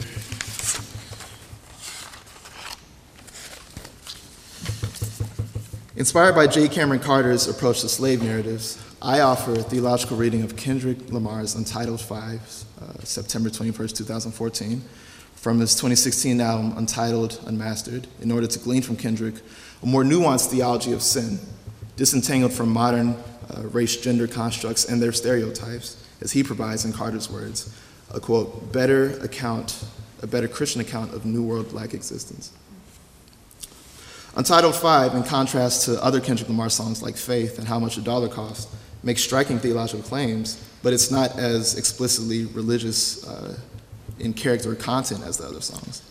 But through style and narrative, Kendrick and the other featured artists on the track named theological truths about the complex relationship between interior morality and the immoral systems that can corrupt it within the black male body. These challenge the common isolations of agency as a concept from surrounding and embodied social superstructures and the faulty bifurcation of personal sin and social sin in much of the discourse within American Christianity. As Carter implies in his work, it is no accident that the prevailing voices seeking to expose quote-unquote black-on-black crime and control quote-unquote black criminality through oppressive means are most often conservative Christian voices. This is an unsympathetic shortcoming of their theological discourse. In Untitled 5, Kendrick brings to light this problem in his and similar bodies as he holds together nihilism from systematic oppression, the wounded morality that flows from it, and the ironic inadequacy of mainstream Christian frames in addressing the plight of the downtrodden. This problem, the tension between faith and circumstance, between individual and societal culpability, is highlighted in nearly every part of the song, lyrics in general, sonic landscape alike. From the beginning, the pounding rock beat, layered over palpitating bass lines and spastic saxophone improvisations, evokes feelings of angst, heightened by the unsettling effect of tense, sparsely resolving chords underneath an eerie, suspenseful melody line in the chorus. And the chorus itself, first sung by singer Anna Wise and then by Kendrick, speaks of suicide, which establishes the pessimistic theme for the rest of the song and characterizes this ominous background music. From there, 3 sections of lyrics further articulate and explain this pessimism. Kendrick, channeling in a semi-autobiographical sense the emotional and mental turmoil of systemic oppression, shouts, in contrast with a much more measured delivery later on, a tale of a man beside himself with grief and hopelessness who turns to violence as a solution. He contextualizes the drunken hopelessness referenced by the chorus, and it is explicit, but I find it important to not censor black voices more than they're already censored. He says, "See, I'm living with anxiety, ducking the sobriety, fucking up the system, I ain't fucking with society. Justice ain't free, therefore justice ain't me, so I justify his name on obituary." Almost immediately, the resolution to self-destruct introduced by the chorus is linked with systemic failings, which leads him to plan, but in his conflicted state not carry out, nihilistic, miserable violence. He says, "Now I'm drinking by myself at the intersection parked, watch you when you walk inside your house. You threw your briefcase all on the couch. I plan on creeping through your fucking door and blowing out every piece of your brain until your son jumps in your arms. Then I cut on the engine and sped off in the rain. I'm gone." Through this sad tale, we see Kendrick associating violence, particularly in the psyche of black males, with injustice, which problematizes mythical notions of unmitigated agency often ascribed to people by conservative American Christian thought, a perspective which is itself developed from privilege. Furthermore, for Kendrick, in the character of the self-destructing black male, American Christianity in its conventional mainstream sense is insufficient. The second line in the verse talks about this character putting his Bible, quote unquote, in the trunk, which is a metaphor for relegating faith to the back of his mind. And the lines just before the character meditates on the specifics of the crime say, "Why you want to see a good man with a broken heart? Once upon a time I used to go to church and talk to God. Now I'm thinking to myself, hollow tips is all I got," referring to hollow tip bullets, of course. This personal violent sin is precipitate of the collective sins of the society that created the conditions for the black underclass and has broken the hearts of black people. It is the result of a collision within black bodies between survival instincts and victimization, and the kind of faith this character is accustomed to cannot adequately address this. The final verse, Kendrick's and J. Rock's duet, focuses on the systemic oppression that has been in the backdrop of the song until now. It explicitly names these injustices, subliminal messages that wound self-image. They say, "I fall behind my skeleton, they tell me that I'm blind. I know that I'm intelligent, my confidence just died." The racist profit-making engine propelling American society, particularly with segregations and concentrations of black poverty. They say, "I'm passing lives on the daily, maybe I'm losing faith. Geneticism and capitalism just made me hate." In mass incarceration, they say, "Correctionals and these private prisons gave me a date. Professional dream killers, reason why I'm awake." For them, black men's peace of mind, self-image, and hope in God and society are shattered by systemic injustices, leading them to consume everything around them, to borrow one of Kendrick's depictions of nihilistic behavior. Thus, the imagined pseudo-theological dividing wall between societal sin and personal sin is shown to be abolished within the experience of the black body at the expense of the soundness of the black mind. But rather than shift the culpability entirely to society, though, Kendrick and the featured rappers on the song seek to explain personal, highly destructive immorality in its proper context within the surrounding historical immorality that instigates such decisions. And they aim to disrupt perceptions of black people, men in particular, as they are both men, as inherently sinful or violent because of some inexplicable predisposition for crime and chaos. Additionally, by choosing to explicitly identify the church in all 3 verses about the intersections of societal and individual moral failings, they call mainstream Christianity to task. signaling a reclamation of the essence of biblical prophets like Isaiah, through whom God simultaneously condemns Israel's systemic oppression of its own underclass and issues commandments for righteousness, marrying holiness with injustice and immorality with injustice. Now, for Coltrane, A Love Supreme was an album, for those who don't know, that was inspired by Coltrane's issues with substance abuse. And it's a chronicle of his divine encounter with God while he quit heroin and alcoholism cold turkey. So that's the context for the album in the paper. Jazz music, Coltrane's chosen medium, is profound for many reasons, not the least of which is its requirement of collaboration. Spontaneous group creation is an important tradition in African American culture, harking back to slavery ring shout sessions, spirituals in the field, and black church worship, all acts of resistance through aesthetic and sonic group solidarity. Jazz as a black art form inherits this tradition, and it is foundational to the musical interactions between Coltrane on tenor saxophone, McCoy Tyner on piano, James Jimmy Garrison on bass, and Elvin Jones on drums. Before a note is played, A Love Supreme makes a claim on the possibilities of God talk. For Coltrane, it must take place not only in solemn, solitary reflection or literary forms, but also effervescently out of conversation with others. Coltrane, in his compositional genius, establishes the outlines for the conversations between him and the other members of the quartet. They all, in guided spontaneity, fill in the colors, giving new possibility and expression to his ideas, which were most likely incoherent and incomplete without their collaboration. The album is organized, as Coltrane writes in his liner notes, according to 4 movements. The first is acknowledgement, the second is resolution, the third is pursuance, and it ends with psalm. The titles are important for understanding the flow of the music, which is also stated in his letter, is meant to correspond to the progression of his encounter with God. Essentially, Coltrane acknowledged God, resolved to devote himself to God, pursued God, and ostensibly after finding God, rested in peaceful praise and gratitude for his spared life. This is the understanding that establishes his work, and the titles themselves serve as useful markers for Coltrane's spiritual journey upward from substance abuse and racial and class terror, despite his relatively little verbalizing about it. Now I'm going to skip to the third movement of the album. In spite of the self-propelling nature of pursuance, the third movement, Coltrane and Jones, the drummer, force it to higher planes during Coltrane's solo.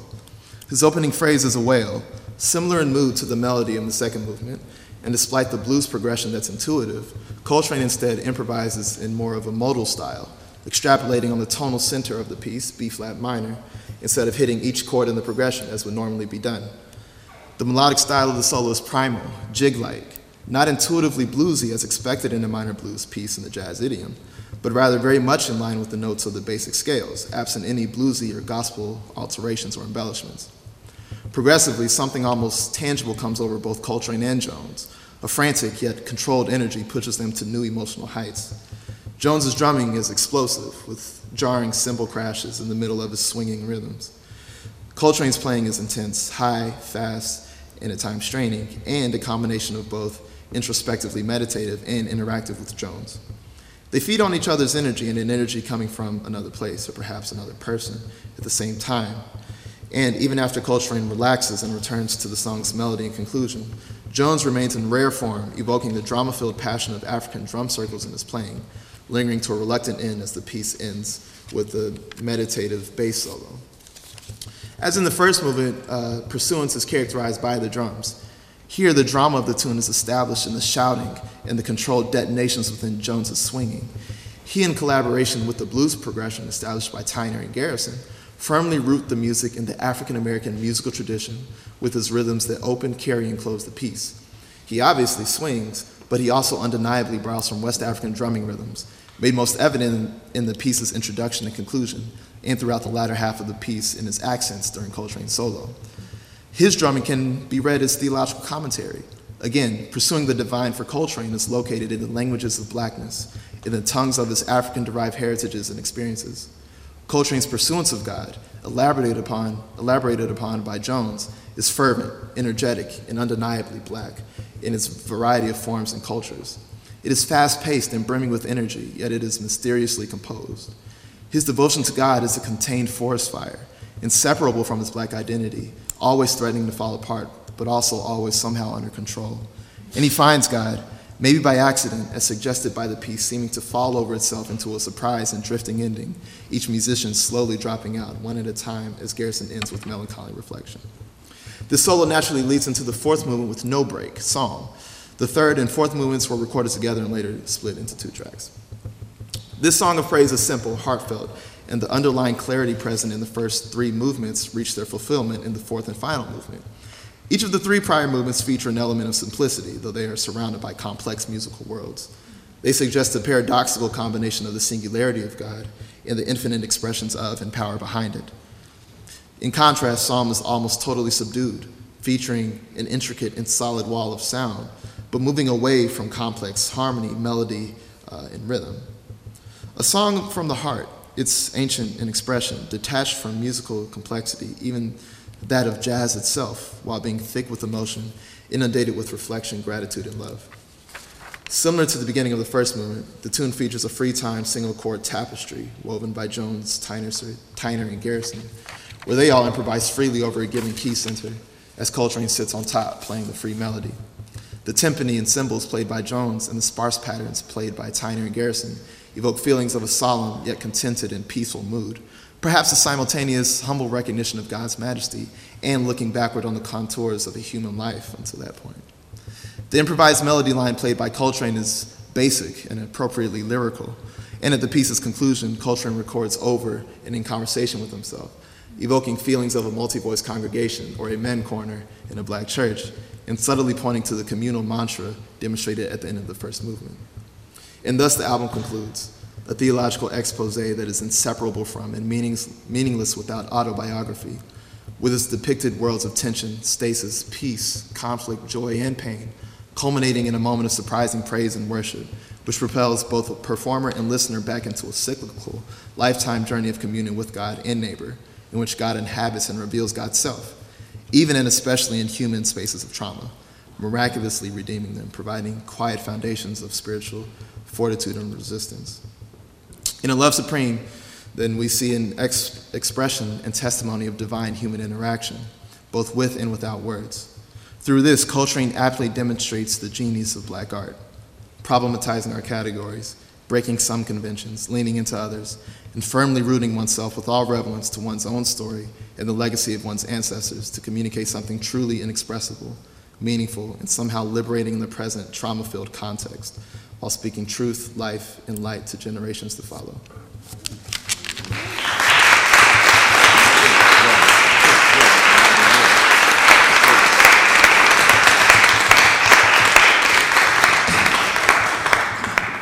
Thank you, James. And next, we have Deborah Frempong. Deborah is a second-year MTS student whose interests are mainly around the religious and political dimensions of West African literatures and film, with a particular focus on the formation of post-colonial identities. Prior to attending HDS, she was a student at Pomona College, where she earned a Bachelor's of Arts in Public Policy and Politics. A budding writer, her works have been published in the Killens Review of Arts and Letters, and Clio, a journal of film and feminist thought. Deborah's paper is titled Genres of Self, Locating the Human in Ayono's Houseboy and Sembene's Black Girl. Deborah Frempong.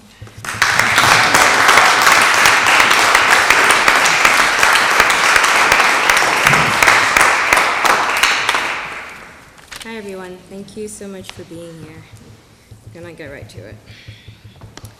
In Wretched of the Earth, Frantz Fanon writes that the condition of a native is a nervous condition, speaking in frank terms about the social and psychological realities of those who live under colonial occupation, either physically or mentally. This quote finds a home among other terms such as cultural neurosis and double consciousness that seek to understand the lived experiences of the colonized. Drawing from this, I will be focusing on Ferdinand Oyono's Houseboy, a novel written in the form of a diary, and Usman Semben's film, Black Girl, in order to explore how the main characters, Tundi and Diana, understand themselves and their own subjectivities. In writing about the colonial subject, I hope to place us directly into engagement with these characters, to not only see them as literary symbols of colonial triumph and or suffering, but as humans who lived as we might.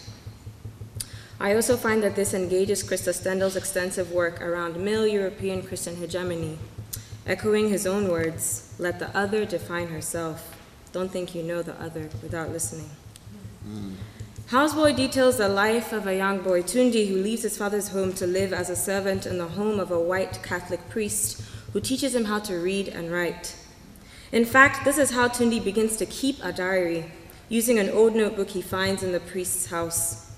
After the priest dies, Tundi works for the commandant of his town, where he witnesses and experiences a series of abuses against himself and fellow Africans. Eventually, Tundi flees and dies in exile in the Spanish Guinea. Likewise, Black Girl shares the life of a young Senegalese woman who is lured to France to work as a nanny for a family she worked for in Dakar. In France, Diana believes that she will live a life of freedom and become a cosmopolitan citizen, one who is knowledgeable about the world in the way that she aspires to. Her hopes are dashed, however, when she realizes that she has actually been brought to France to be a maid. Diana is forced to cook and clean all day long, has no family, friends, and is never let out of the house. Exhausted by her alienation and disappointment, Diana takes back a carved mask she gave to her employers as a gift at the beginning of their working relationship.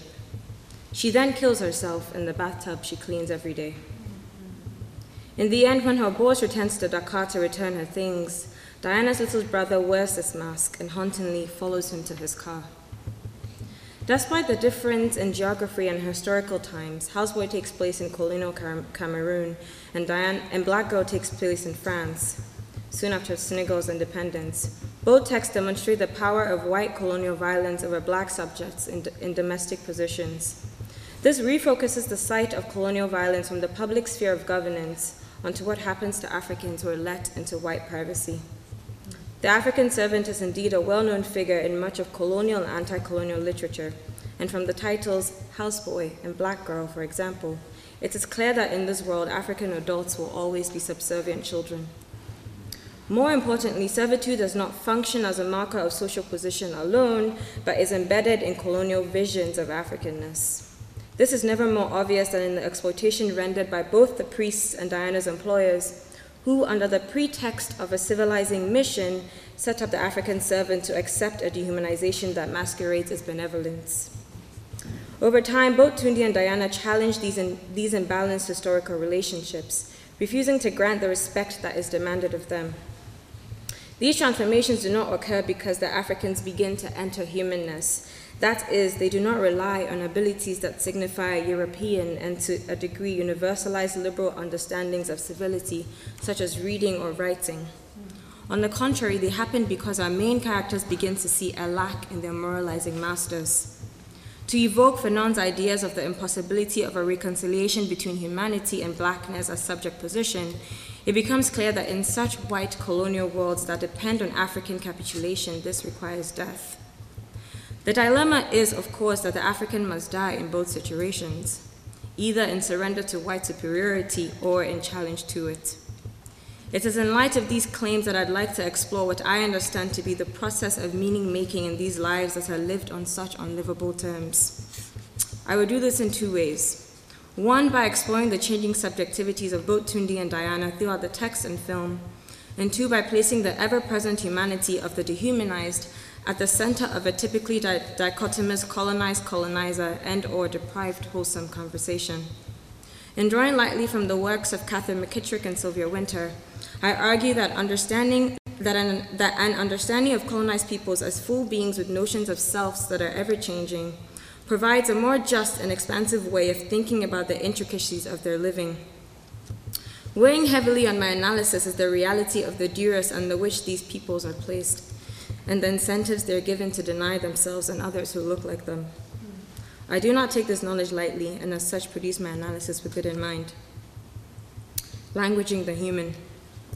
In beginning this section, it's important for me to emphasize that I particularly wish to trouble the category of the colonized, not to remove the reality of the disproportionate violence the main characters face at the hands of Europeans, but to take on the term set that it operates in a multidimensional way. This dislodging is important primarily because of how characters like Tunde and Diana have been written about.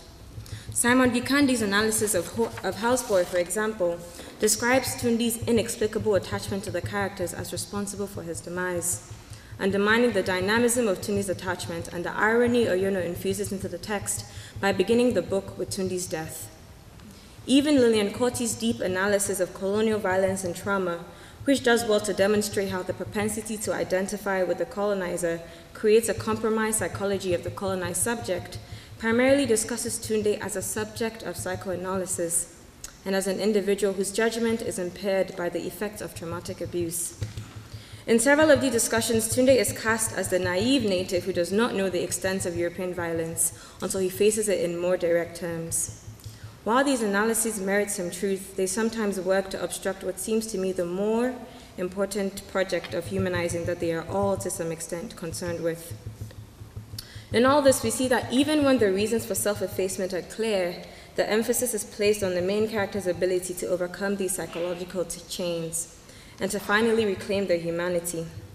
This arc of interpretation, while critically important to understanding the trauma of colonialism, contains within it the possibility of either victim blaming or reducing the character to marked social categories that further play into their own alienation.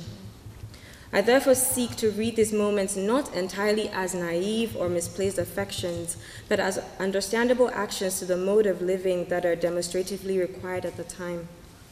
I also work to discursively trouble the idea of humanity as a destination in a journey of self-reflexiveness. Finally, in opting to think of the self as an unfinished closure to evoke Sirtol, I hope to escape simplistic narratives about brainwashed or tricked natives.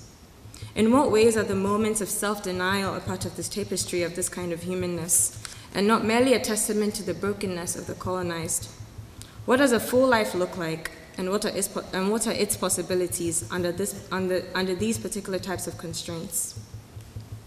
Sylvia Wynter's essay in Race, Discourse, and the Origin of the Americas, by tracing the development of secularization and the forms of life that were understandable to the powers of Europe, demonstrates how the history of humanism is told as a kind of European coming-of-age story.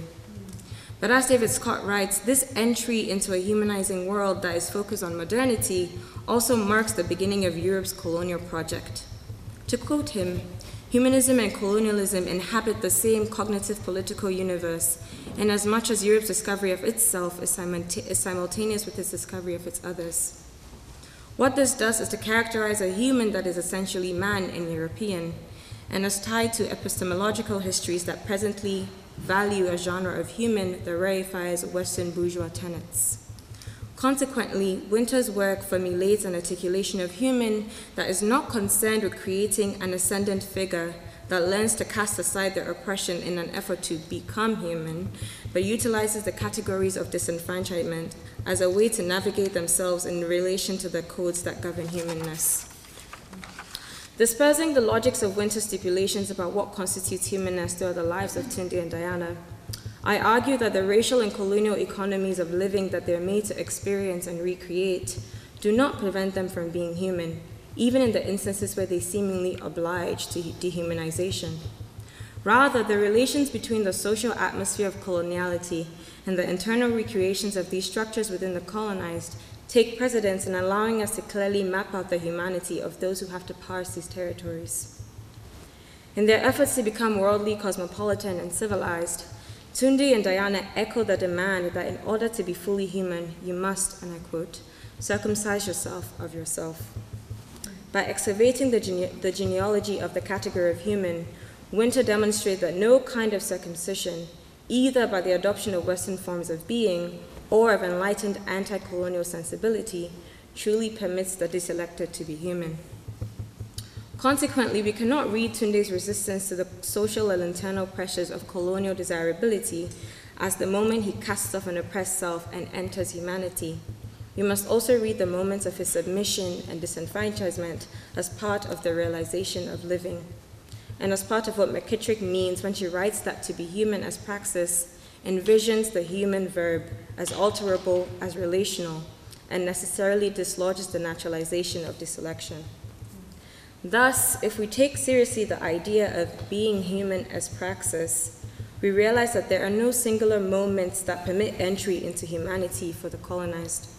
Everything they do becomes a part of this meaning-making process. Consequently, the colonized is not only human when and if they resist, they are also human even in their moments of self-denial. This process of verbalizing the human or of languaging existence is precisely what creates moments of dynamism for the characters in Houseboy and Black Girl. Thinking about this through the framework of a process is what permits us to truly understand the moments of continuous disruptions and relations between Tundi, Diana, and their colonial masters. For Tundi, this happens when he realizes that the commandant is uncircumcised, something which within his own worldview of what is considered human, and more specifically adult male, is absurd. These moments, which tellingly do not happen in a linear form, allow Tundi to center his own conceptions of human, in what is really a radical shift from his earlier approaches to white behaviors. Although we see less direct responses from Diana, we recognize her growing apathy in France and her tiny rebellions against being treated like a house servant against her expectations. In this space where the human can be in motion like a verb, moving between different moments of time, of past and present, it makes sense for our main characters to go back and forth between their own allegiances to their masters and to themselves. The role of language itself in this process of languaging existence is also important. Houseboy, which is originally published in French as Envie de Boy, translates into life of a boy. What kind of life we do not know and which type of boy we are unaware of. Similarly, Black Girl is first published as La Noire de, which means black girl of, or black girl from, the inconclusion of her belonging made apparent in the absence of what or where exactly she is from or of. These narratives additionally move through different languages and forms, embodying the voices of their characters in different ways. Although Houseboy is originally published in French, Tundi actually writes his diary in his native language, Owando. The copy that I read is therefore a perceived translation from Owando to French and then to English. Diana, who never actually speaks openly in France in the film, is only made known through us through her own thoughts. And while it is probable that she spoke another Senegalese language, we never know what that is. The lapses and continuations in these forms of communications, which we may never know, are indicative of the ways in which an understanding of the human, for those who live lives such as Tundi's and Diana, may eclipse us if simplified. Subsequently, it is significant that their stories are always told from a disembodied perspective. Caught between these impossible lives, they still live somehow. In the end, it is not enough to be Black French in either Africa or Europe. This is not to reduce the force of anti-African violence they face or to render it moot, but to demonstrate that the work of colonial brutality is to precisely disrupt the potential knowledge of oneself, whatever that may be, as Africans cannot return to something they don't know. As Owando himself emotes, the river does not run back to its spring. This is not a refusal of the interpretation of a white colonial violence upon Black bodies, but a refocus towards the idea that these bodies are full as they are empty. And this is the horror that these characters must recognize and live with.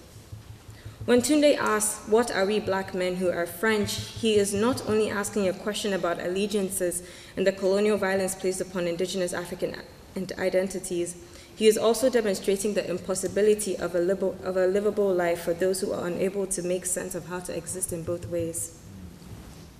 Tundi and Diana's deaths would take place as a result of the pressures and realities of colonial white supremacy, do not happen solely because they realized that their previous notions of living were mindless or misguided, but that the life of death that is required of them expires and becomes impossible to maintain.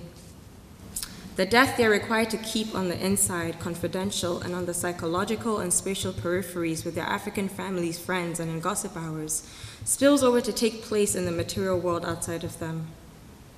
It is not surprising then that what is read as a coming into self is intimately related to death for both characters. And so here, death is not only emancipatory and or tragic, but perhaps the final integral stage of a journey for a self that is only allowed space in notebooks and masks.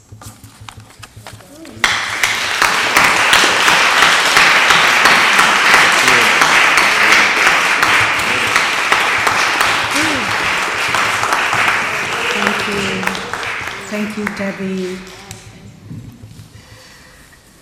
So now we will have Dr. Cornell West, our faculty responder. Dr. West is a prominent, provocative, democratic public intellectual who returned to us here at Harvard this year as professor of practical philosophy. Dr. West currently teaches American Democracy with noted political theorist and philosopher Roberto Unger at the law school, and another course entitled Du Bois, in which each week he both challenges and asks of his student this ultimate question of paideia: what kind of human being will we be? Dr. West.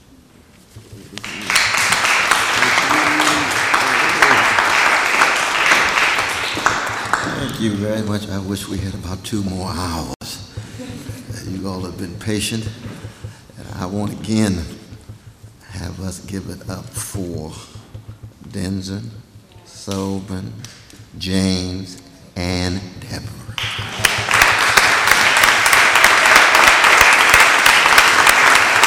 They have given us very rich, sophisticated, and subtle papers. I want to thank Sister Carlene for your leadership. And I want to thank Professor Laura Nasrallah for that magnificent, powerful, and poignant presentation as well. Very, very briefly, the context that I read these magnificent papers happens to be that 49 years ago, the death of Martin Luther King Jr., a towering prophetic figure that served as a kind of BCAD in the history of the American Empire. And these particular papers, for me, are to be read as the voices of those particular peoples who in the last 50 years and a half century, as this empire has experienced relative decline on the international stage, undeniable cultural decay internally, and the political lethargy that we see in the White House and Congress with its relation to Wall Street, is at this moment at the Harvard Divinity School signs of hope, because they represent precisely what this historical moment requires, which is integrity, honesty, and courage. And in fact, more than courage, fortitude. Because courage and magnanimity constitute fortitude. A Nazi soldier can be courageous and still a thug and a gangster, but courage with a spiritual and moral dimension is what is required. And here we are at Harvard 49 years later, after the death of Brother Martin, in which there were 150 cities on fire, in which for the first time since the Civil War, the National Guard had to defend the White House because there were significant numbers of chocolate citizens who were threatening to burn it down. And we should never forget that. Never forget that. 49 years later, here we are in this space, reflecting on the world of difference, wrestling with resisting hegemony, and the voices of, in our Trump moment, Africans, black folk, Muslims, trans folk. We could add Jewish folk. We could add poor folk. We could add Arabs. We could add working class peoples. We can add women across the board. And the ways in which these particular peoples constitute scapegoats to help a particular ruling elite reproduce itself as the empire slowly but surely is unraveling. So then to zero in on the papers then. For my first question, Denzen.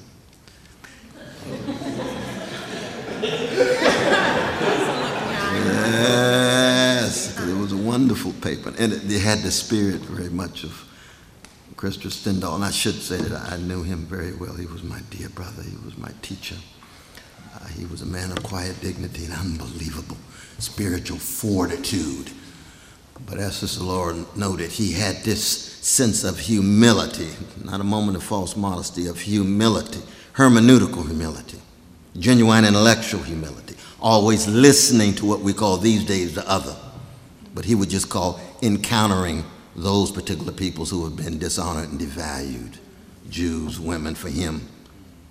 Black folk, he was magnificent when I was just a freshman here 50 years ago almost, you see. So I'll never forget him. So, but the spirit manifests in your paper in terms of the quest for universality. My question for you is, though, is the dialectic really the dialectic between particularity and universality, or is it particularity and trans-particularity? And the difference is that there might be a group of people who are not embraced in your powerful paper. I think, for example, of my teacher, Richard Rorty, who never had a religion, never had a religious crisis because he had no religion to recover. And therefore, when you talk about forgetting God, there was no God he ever had to remember. John Stuart Mill had the same thing in the 19th century, Victorian England. He never had a religious crisis. He couldn't understand George Eliot because he never had a religion. He never believed in God, ever. Well, lo and behold, these days, in our highly unchurched, unsynagogued, untempled culture, we've got a magnificent group of everyday people who had never even been exposed to God talk at all. I've taught in prisons now for 37 years. I see a lot of young folk. When I come into my Martin Luther King Jr. and Amos and Isaiah, and they say, what you talking about, Negro? We've been unchurched from the beginning. And we've been highly suspicious of those preachers who are CEOs rather than pastors, but we won't go into that right now. That's question for that wonderful second paper. It's over. You got a line in there that hit me so hard when you said Messianism is the most hopeful and the most nihilistic. Ooh, I'd like you to unpack that. It's restoration and destruction. And one of the ways in which cutting-edge trans theory would not reproduce some of the worst of earlier messianic forms and build on the best of some of the earlier messianic forms. And the challenge these days is always that there's the powers of the forces of commodification that would just recycle production, distribution, consumption of whatever kind of oppositional voices. It holds for black folk, it holds for women, it holds for any other opposition, and it holds for our precious trans folk too.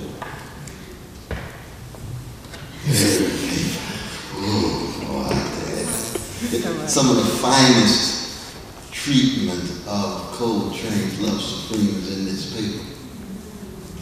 You all got to take the time to read all these papers, but that's a very difficult thing to do to write about.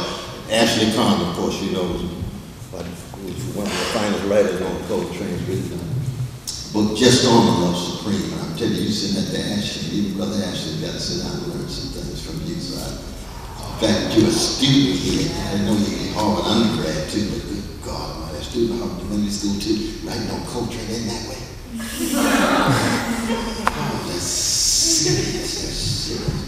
Because Coltrane is the last figure who fits well in professional managerial sites. He's about as counter-hegemonic as you can get. But my question is a line in another lyrical genius from Compton, who's named after Eddie Kendricks, another genius from Birmingham, Alabama, sang falsetto for Temptations, who's named after Eddie Kendricks, Kendrick Lamar. There's a line where it says the cost of being successful is equal to being neglectful. I'd like to have you reflect on that line.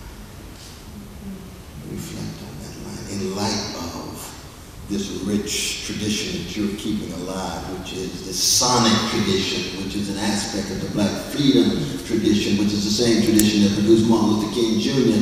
and all the Bakers and the Fannie Lou Hamers and others who were presenting such a challenge to the American empire, who constitute the leaven in the American democratic loaf. But that leaven is weakening.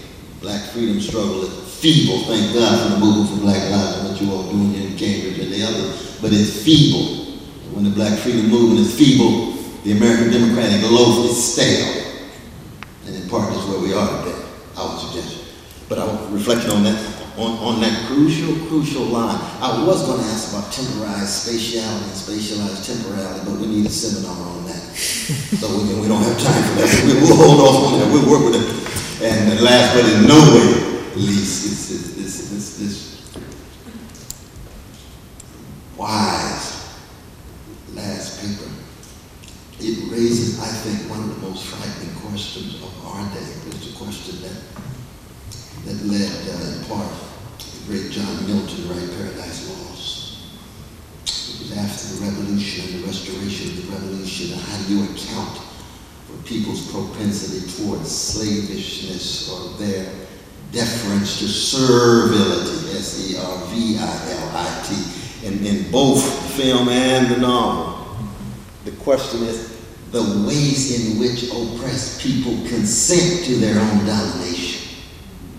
Given all of the forces and the humanity with which we want to stay in contact with, so that they don't have to have a humanity to prove that they somehow are fitting within some framework or trying to prove that they are human. But even once you accept black humanity, women's humanity, gay, lesbian, trans, and so forth, there's still waves of folk who continue to consent to their own domination. And that's one of the challenges, I think, of both of those works of art that you deal with. So let me just stop and open up right there.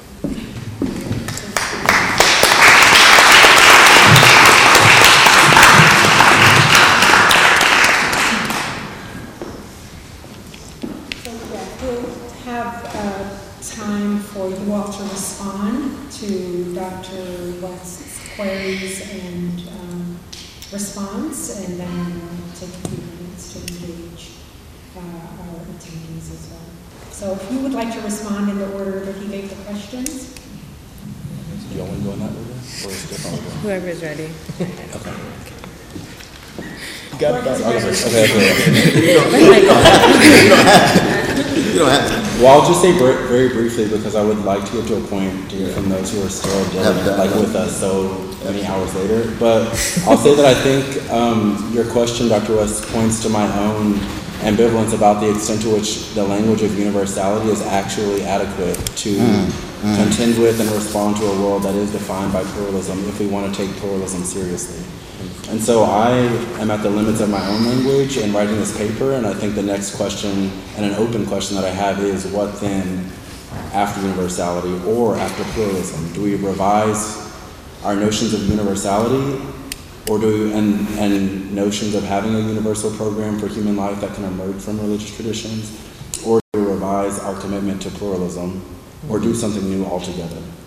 And that's where I'm left in my thinking at the end of the paper. Thank you so much, Dr. West. I think that there's an interesting connection between what you rightly called the commodification of any and all oppositional voices alongside the constitution of scapegoats. And I think that I was, trying to point to the ways in which public messianic discourse has the ability to both lead to greater intelligibility, greater legibility. I think the case of Lou Sullivan is really key in understanding that, the things that he was pushing for have not been accomplished nationwide across the world. In many places one still has to sort of adhere to heterosexuality if one desires biomedical interventions. And so I think there's a way in which messianic rhetoric can serve a purpose in the move for legibility, but it cannot be the only thing at work. And I think, that the way in which commodification plays into this is really important, right? The ways that, something I've kept seeing with the Finney Boylan's The First. There's a lot of invocations of the first, especially around trans discourse, Time Magazine called it the transgender tipping point in 2014. It was not the first transgender tipping point. It will not be the last. And I think it's finding a way to sustain discourse across that. Yeah. Thank you.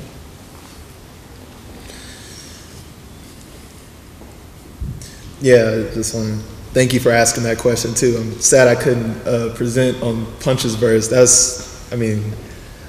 I love Punch's verse because, as my mom said, like, he kind of told on himself a little bit. Reflecting on his instinct. Yeah, so much of his verse is about, how, like, part of it says, what Punch is the other feature rapper on the song, sorry. He says, studied the Son of God, but still don't recognize my flaws. There's so much in that line when you hold it in conversation with the cost of being successful is neglectful. I think this speaks to the reality of Black life that is oppressed and that oppresses, and the inadequacy of Christianity as we have inherited to address that fundamental flaw. I think it's powerful that a verse like that, the cost of being successful is equal to being neglectful.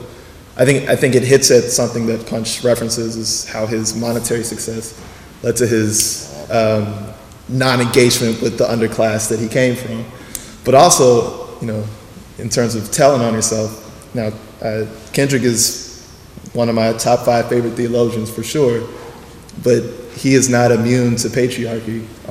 It's rampant throughout his work. And I think Punch saying that the cost of being successful is equal to being neglectful, I think maybe Kendrick, with all love, I say, suffers from a bit of hubris. He's kind of the champion for woke blackness these days. But as many times as someone calls him on it, he will not address the patriarchy in the music. He just won't do it. It's crazy to me. So yeah, I really appreciate your question, because I think it squares nicely with the blind spots of traditional white American theological discourse that has consistent blind spots that it refuses to address. And I think that shows up in the way that Black life, much in the tradition of the prophets in the Bible, will talk about Israel. Like Isaiah was talking to an Israel in exile, getting on them for oppression. And I think there are parallels with Black life where they are oppressed, but they also have full human capacity to oppress others.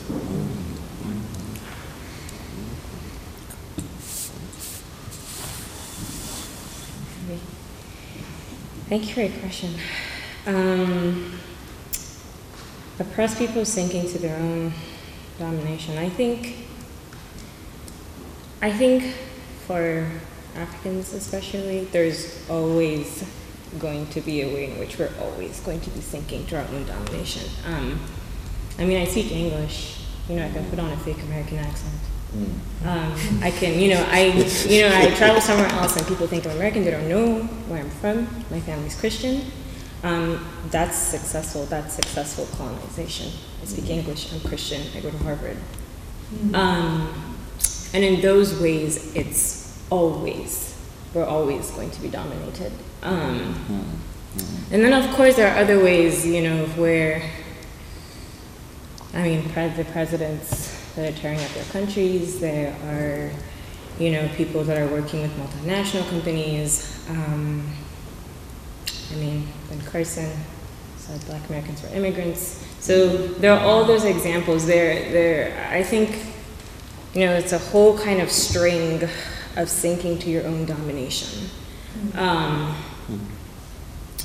I think what's terrifying for me is the fact that there are some people that even when you try not to sink to your own domination, you are always going to sink your own domination. I don't think that I would be at Harvard if I didn't present in this way. I don't think I'd be at Harvard if I couldn't speak English. I don't think I'd be at Harvard if I wasn't of a certain class.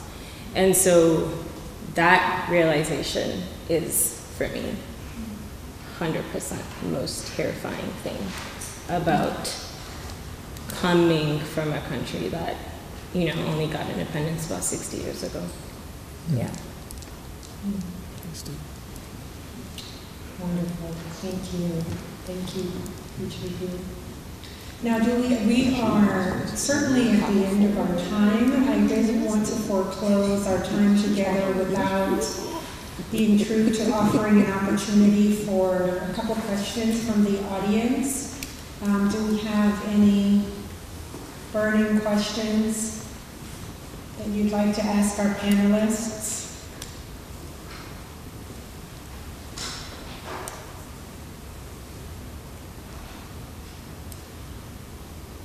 Okay. Well, I was going to say a word. No, because Since you leave the space. I think one of the reasons why I have such a smile on my face is because these papers do enact both remembrance and reverence that then produces a resistance, but it's not a resistance in any kind of fetishized sense of ascribing some magical power. It's embodied and enacted in their thinking, in their work, and it has to flow from souls that are striving for integrity and honesty. And that's crucial. You know, Ralph Waldo Emerson graduated from this place. He said every person has a calling, striving for what the Greeks call arete, excellence. And the relation between that vocation and that striving will more than likely make you counter-hegemonic. People might not call it that, that's fine.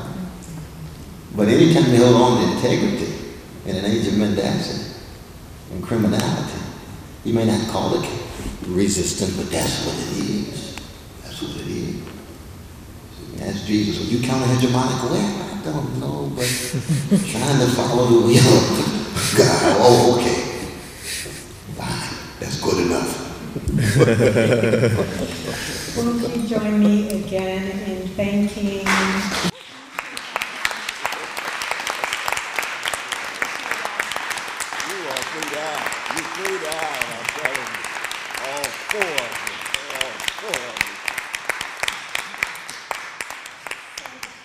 The final thing I'd like to do quickly is to say again, of 14 submissions, 13 the papers were read, that these 4 were the ones who were chosen. And with this award comes a monetary, with this award comes a monetary gift that I'd like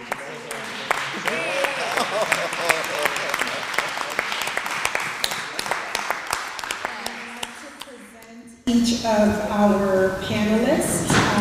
And so as I call your name, please come up and receive your monetary award. Denson Staples.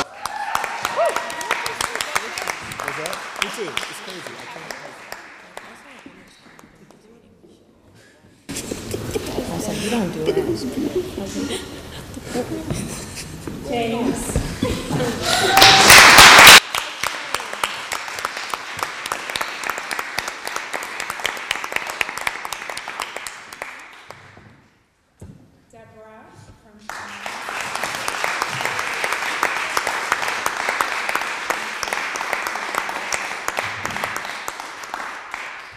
And Siobhan.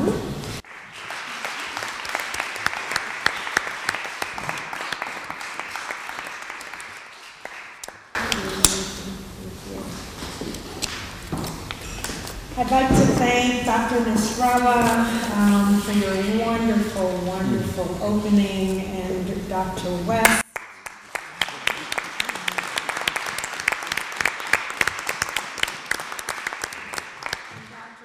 For serving as our faculty respondent.